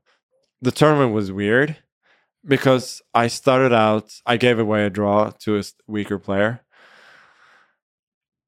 whom I shouldn't have drawn to. And then I drew against the other guy who was clearly like the best or second best. And at that point, I thought it was over because I thought he wouldn't give away points to others. And then the very next day, he lost to somebody. So the rest of the tournament, it was just like I was always like playing my game and watching his. And we both won the rest of our games, but it meant that I was half a point ahead. Like the feeling when I realized that I was going to win, that was just so amazing. It was like the first time that I was the best at my age. And at that point, you were hooked. Yeah, at that point I realized, I could actually be very good at this. So you kind of saw, where did you think your ceiling would be? Did you see that? Did you see that one day you could be the number one? No, I didn't. Person? I didn't think that was possible at all. But when did you first? I thought I could be the best in Norway. The best in Norway at that point. When did you first? Because like I started relatively late, right? So, and also like I knew that I studied a lot more than the others. I knew that I had a passion that they didn't have. They saw chess as something like it was, it was a hobby. It was like an activity. It was like going to football practice or any other sports. Like you practice like once or twice a week, and then you play a tournament at the weekend. That's what you did. For me, it wasn't like that. Like I would go with my books and my board every day after school, and I would just constantly be trying to learn new things. I had like 2 hours of internet time on the computer each week, and I would always spend them on chess. I think before I was 13 or 14, I'd never opened a browser for any other reason than to play chess. Would you describe that as love or as obsession or something in between? It's everything. Yeah, everything. So I mean, it wasn't hard for me to tell at that point that I had something that the other kids didn't, because I was never the one to grasp something very, very quickly. But once I started, I always got hooked, and then I never stopped learning. What would you say? You've talked about the middle game as a place where you can play pure chess. What do you think is beautiful to you about chess? Like the thing when you were 11. What is beautiful to me is when your opponent can predict every single one of your moves and they still lose. How does that happen? No, like it means that at some point early, your planning, your evaluation has been better. So that you play just very simply, very clearly. It looks like you did nothing special and your opponent lost without a chance. So how do you think about that, by the way? Are you basically narrowing down this gigantic tree of options to where your opponent has less and less and less options to win, to escape, and then they're trapped? Yeah, that's it. Essentially. Is there some aspect to the patterns themselves, to the positions, to the elegance of like the dynamics of the game that you just find beautiful, that where you forget about the opponent? General, I try and create harmony on the board. Like what I would usually find harmonious is that the pieces work together, that they protect each other, and that there are no pieces that are suboptimally placed. Or if they are suboptimally placed, they can be improved pretty easily. Like, I hate when I have one piece that I know is badly placed and I cannot improve it. When you're thinking about the harmony of the pieces, when you're looking at the position, you're evaluating it, are you looking at the whole board? Or is it like a bunch of groupings of pieces overlapping and like dancing together kind of thing? I would say it's more of the latter. That would be more precise, that you look. I mean, I look mostly closer to the middle, but then I would focus on one, like there are usually like one grouping of pieces on one side and then some more closer to the other side. So I would think of it a little bit that way. So, and everything is kind of gravitating to the middle. If it's going well, then yes. And in harmony. Yeah, in harmony. Or like if you can control the middle, you can more easily attack on both sides. That applies to pretty much any game. It's as simple as that. And like attacking on one side without control of the middle would feel very non-harmonious for me. Like I talked about the 10th game in the World Championship. Like that's the time I was the most nervous, and it was because it was a kind of attack that I hate, where you just you're abandoned one side and the attack has to work. There was one side and part of the middle as well, which I didn't control at all. And that's like the opposite of harmony for me. What advice would you give to chess players of different levels, how to improve in chess? Very beginner, complete beginner. I mean, at every level. Is there something you can? It's very hard for me to say, because, I mean, the easiest way is like love chess, be obsessed. Well, that's a really important statement. But that doesn't work for everybody. So I feel like it can feel like a grind. So you're saying the less it can feel like a grind, the better. The better. Yeah, for sure. At least for you. That's for sure. But I'm also very, very skeptical about giving advice, because I think, again, my way only works if you have some combination of talent and obsession. So I'm not sure that I'd generally recommend it. Like what I've done doesn't go with what most coaches suggest for their kids. I've been lucky that I've had coaches from early on that have been very, very hands-off and just allowed me to do my thing, basically. Well, there's a lot to be said about cultivating the obsession.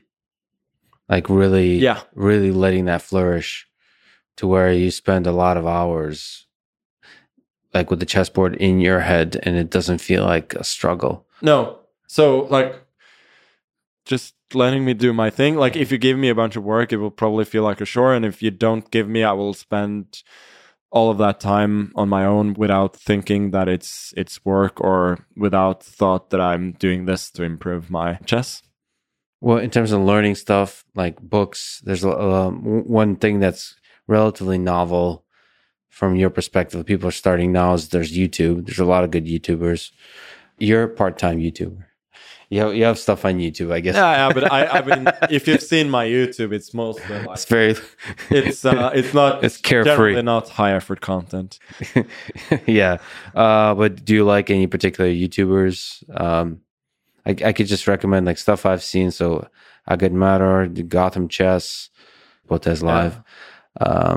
I really like St. Louis Chess Club, Daniel Naroditsky, and John Bartholomew. Those are good channels. But is there something you can recommend? No, all of them are good.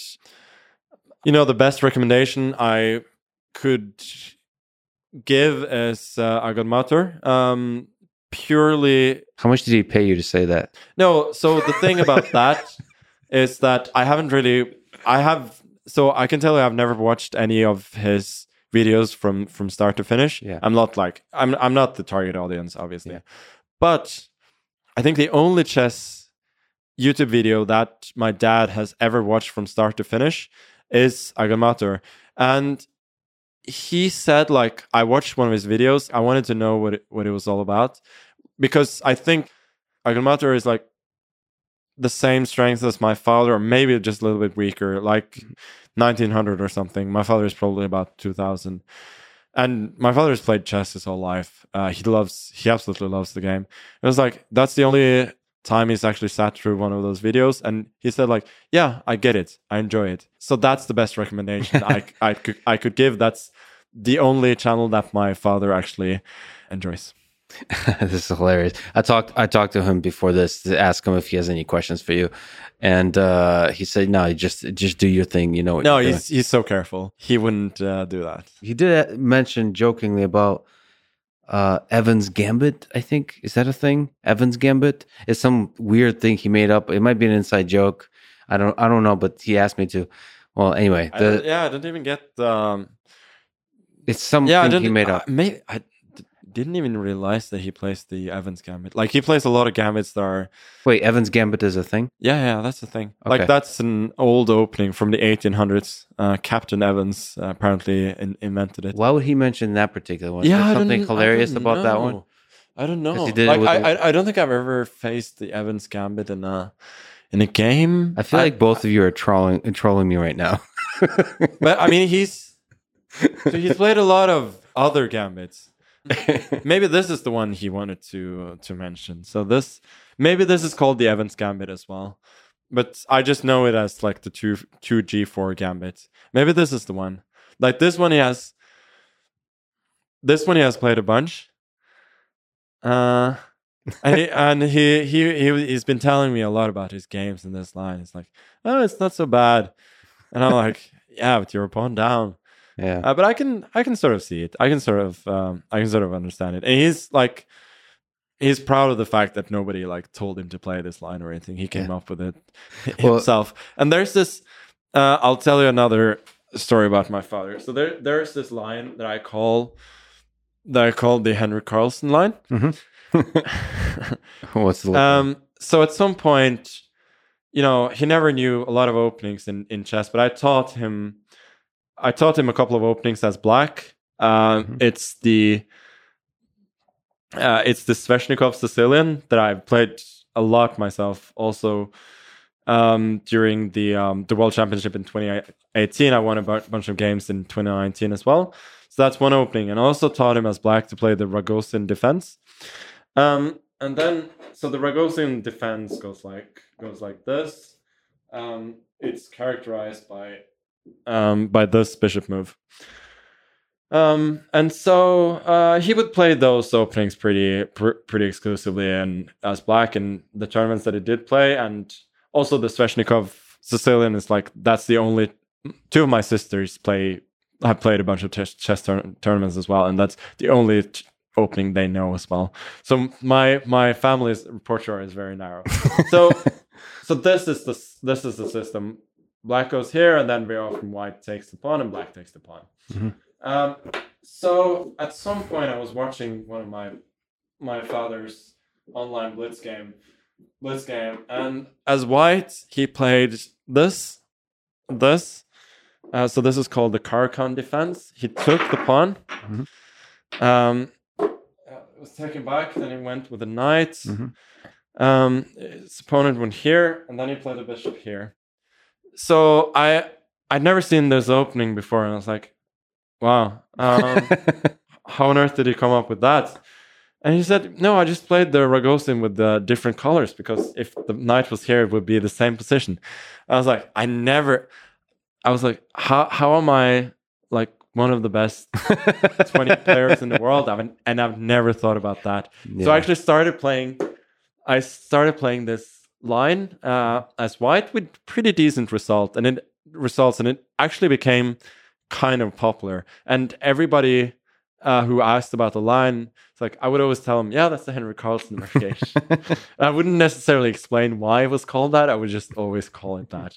So I really hope at some point this line will find its rightful name. It finds its ways into the history books. Yeah. Can you what did you learn about life from your dad? What role has your dad played in your life? he's taught me a lot of things. But most of all, as long as you win at chess, then everything else is fine.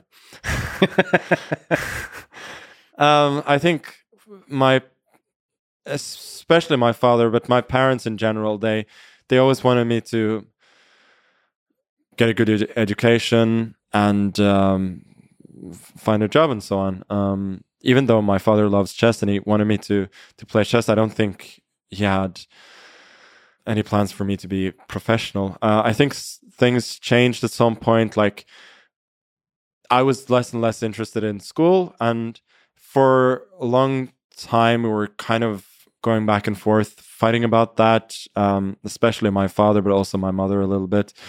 It was at times a little bit difficult. They wanted you to go to school. Yeah, they sort of wanted me to do more school, to have more options. And then I think at some point they just gave up.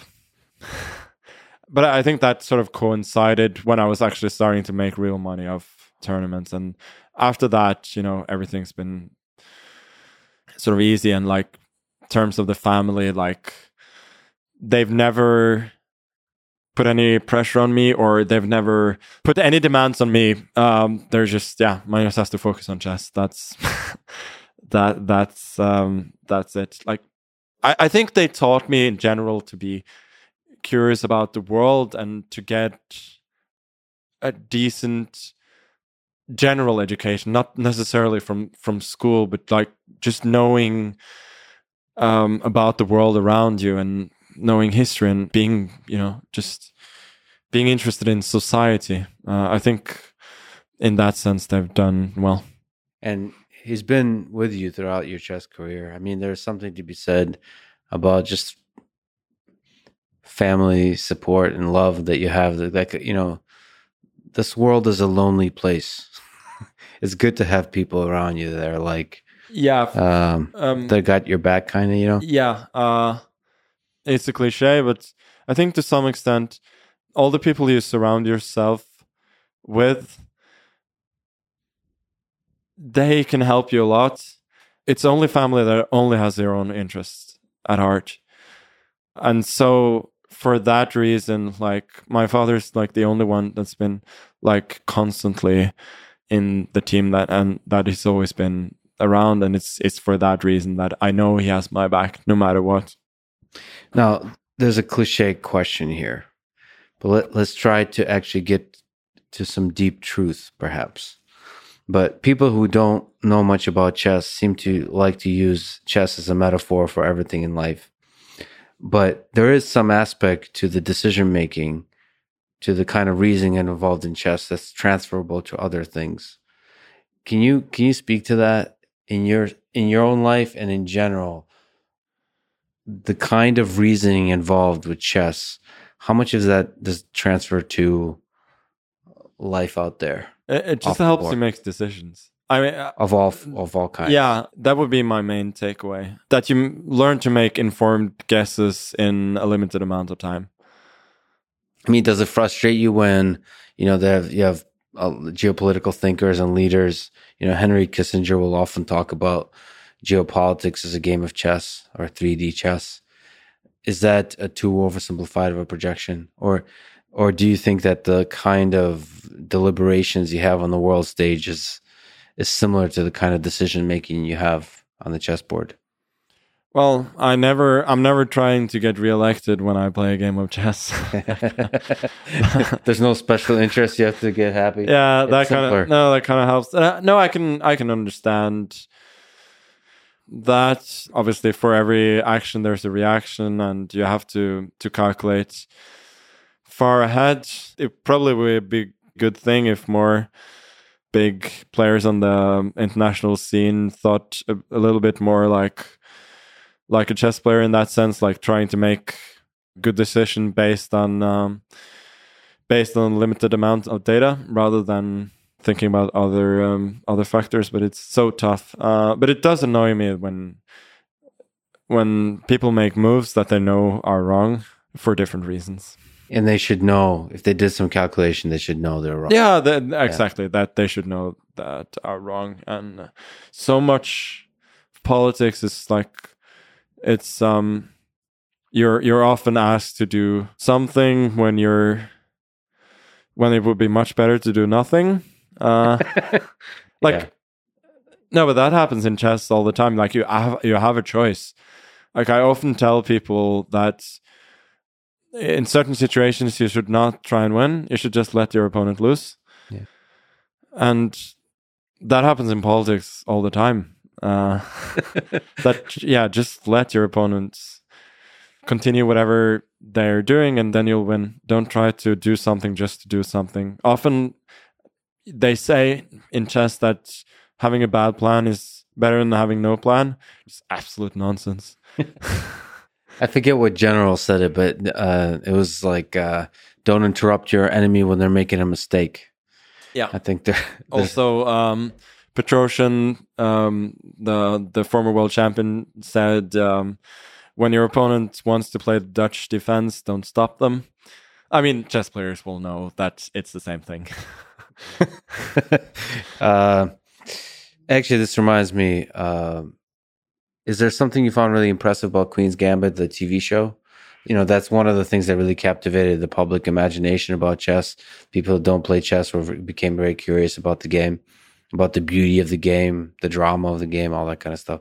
Is there, in terms of accuracy, in terms of the actual games played, that you found impressive?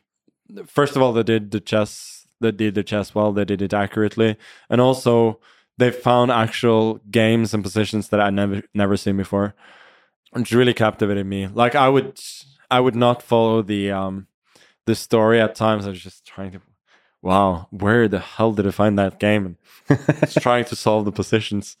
So Beth Harmon, the main character, were you impressed by the play she was doing in the like? Was there a particular style that they developed consistently? No, but she was just at the end. She was just totally universal. Like at the start, she was probably a bit too aggressive, but no, she was absolutely universal. Wait, what adjective are you using? Universal in the sense that she could play in any style. Oh, interesting, and was dominant in that way. So wow, so there was a development in the style too throughout the show. Yeah, for sure. It's really interesting they did that. Yeah, and it actually happened with me a bit as well. Like I started out really aggressive, then I became probably too technical at some point, taking a little bit too few risks and not playing dynamic enough.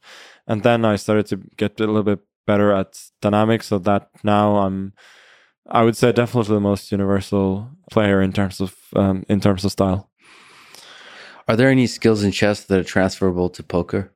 So as you're playing around with poker a little bit now, how fundamentally different of a game is it? What I find the most transferable probably is not like letting past decisions dictate future thinking. Yeah. But in terms of the patterns in the betting strategies and all that kind of stuff, what about bluffing? I bluff way too much. It does seem you enjoy bluffing, and Daniel Negreanu was saying you're quite good at it. But it has very little material to go by. Sample size is small. Yeah.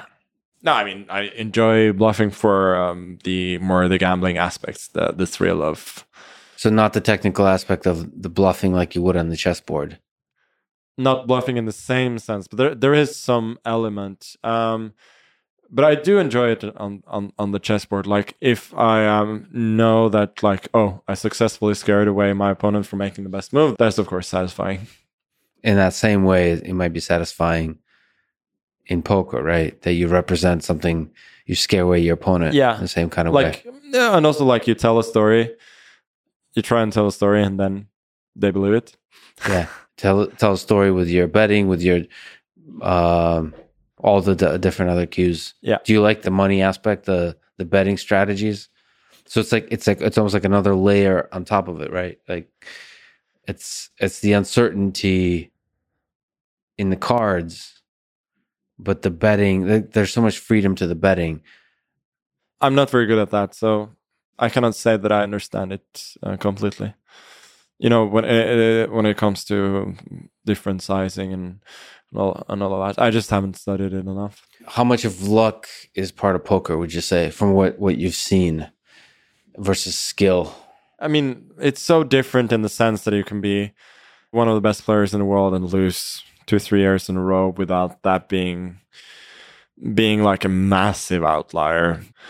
Okay, the thing that more than one person told me that you're very good at is trash talking. I don't think I am. A lot of people who make those observations about me, I think they just expect very, very little. So they expect from the best chess player in the world, that just anything that's non-robotic is interesting. Also, when it comes to trash talking, like I have the biggest advantage in the world that I'm the best at what I'm doing. So trash talking becomes very, very, very easy because I can back it up. Yeah. Yeah, but a lot of people that are extremely good at stuff don't trash talk and they're not good at it. I don't think I'm very good at it. It's just that I can back it up, which makes it seem that I'm better. And also, you're even doing it now. Also being non-robotic or not completely robotic helps. Yeah. You're not trash talking. You're just stating facts. That's right. Have you ever considered that there will be trash talking over the chessboard in some of the big tournaments, like adding that kind of component, or even talking? Would that completely distract from the game of chess? No, I think it could be funny. And when people play off-hand games, when they play blitz games, like people trash talk all the time. It's a normal part of the game. So you emphasize fun a lot. Do you think we're living inside of a simulation that is trying to maximize fun? But that's only happened for the last, 100 years or so. No, that's the fun has always been increasing, I think. Yeah, okay, it's always been increasing, but I feel like it's been increasing exponentially. Yeah, or at least the importance of fun. But I guess it depends on the society as well. Like in the West, we've had such Christian influence, and I mean, Christianity hasn't exactly embraced the concept of fun over time. So, well, actually, to push back, I think forbidding certain things kind of makes them more fun. So sometimes I think you need to say you're not allowed to do this, and then a lot of people start doing it, and then they have fun doing that because it's like it's doing a thing in the face of the resistance of the thing. So whenever there's resistance, that does somehow make it more fun. Oppressive regimes has always kind of been kind of good for comedy, no? Like but I heard supposedly like in the Soviet Union, I don't know about fun, but supposedly comedy, like at least underground, it thrived. Yeah, it permeates the entire culture. There's a dark humor. Yeah, that sort of the cruelty, the absurdity of life really brings out the humor amongst the populace, plus vodka on top of that. But this idea that, for example, Elon Musk has that the most entertaining outcome is the most likely. That it seems like the most absurd, silly, funny thing seems to be the thing that. So it happens more often than it should, and it somehow becomes viral in our modern connected world, and so the fun stuff, the memes, spread, and then we start to optimize for the fun meme. That seems to be a fundamental property of the reality we live in, and so emerges the fun maximizer in all walks of life. Like in chess, in poker, in everything. I think you're skeptical. No, I'm not skeptical. I'm just taking it all in. But I find it interesting and not at all implausible. Do you ever get lonely? Oh yeah, for sure. Like a chess player's life is by definition pretty lonely, because you have nobody else to blame but yourself when you lose or you don't achieve the results that you want to achieve. It's difficult for you to find comfort elsewhere. It's in your own mind. Yeah. It's you versus yourself, really. Yeah, really. But it's it's part of the profession. But I think any like sport or activity where it's just you and your own mind is just by definition lonely. Are you worried that it destroys you? Oh, not at all. As long as I'm aware of it, then it's fine. And I don't think the inherent loneliness of my profession really affects the rest of my life in a major way.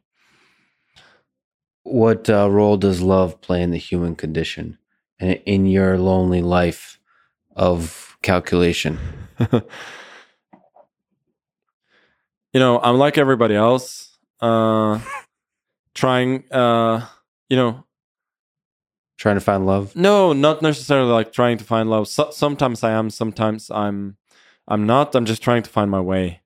Yeah. And my love for the game, obviously it comes and goes a little bit, but there's always at least some level of love, so that doesn't go away. But I think in other parts of life, I think it's just about doing things that make you happy, that give you joy, that also makes you more receptive to love in general. So that has been my approach to love now for quite a while, that I'm just trying to live my best life, and then the love will come when it comes. And in terms of romantic love, it has come and gone in my life. It's not there now, but I'm not worried about that.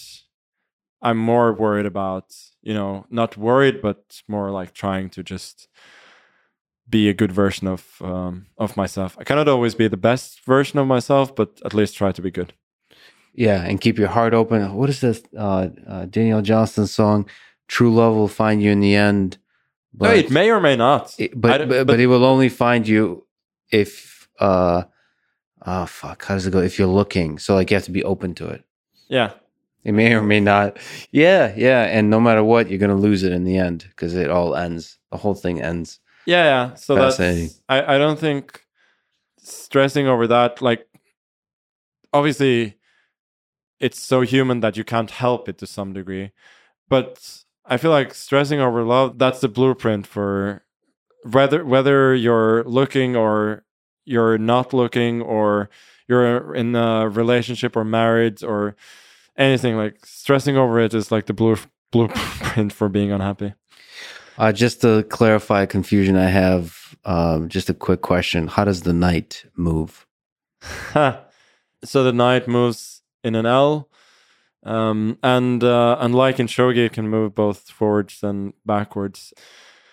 It is quite a nimble piece. It can jump over everything, but it's less happy in open position where it has to move from side to side quickly.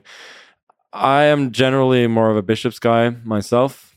For the old debate, I just prefer quality over the intangibles. But I can appreciate a good knight once in a while. Well, last simple question. What's the meaning of life, Magnus Carlsen? There's obviously no meaning to life. Is that obvious? I think we're here by accident. There's no meaning. It ends at some point. Yeah. But it's still a great thing. So yeah. You can still have fun even if there's no meaning. Yeah, you can still have fun. You can try and pursue your goals, whatever they may be, but I'm pretty sure there's no special meaning, and trying to find it also doesn't make a whole lot of sense to me. Yeah. For me, like, life is both meaningless and meaningful for just being here, trying to make not necessarily the most of it, but the things that make you happy, both short term and also long term. Yeah, it seems to be full of cool stuff to enjoy. It certainly does. And one of those is having a conversation with you, Magnus. It's a huge honor to talk to you. Thank you so much for spending this time with me. I can't wait to see what you do in this world. And thank you for creating so much elegance and beauty on the chessboard and beyond. So thanks for talking today, brother. Thank you so much. Thanks for having me. And I wanted to say this at the start, but I never really got the chance. I was always a bit apprehensive about doing this podcast because you are a very smart guy and your audience is very smart. And I always had a bit of imposter syndrome. So I'll tell you this now after Yeah. the podcast. So please do judge me, but I hope you've enjoyed it. I loved it. You're a brilliant man. And it's I love the fact you have imposter syndrome, because a lot of us do. And so that's beautiful to see. Even at the very top, you still feel like an imposter. Thank you, brother. Thanks for talking today. Thanks for listening to this conversation with Magnus Carlsen. To support this podcast, please check out our sponsors in the description. And now, let me leave you with some words from Bobby Fischer. Chess is a war over the board. The object is to crush the opponent's mind. Thank you for listening, and hope to see you next time.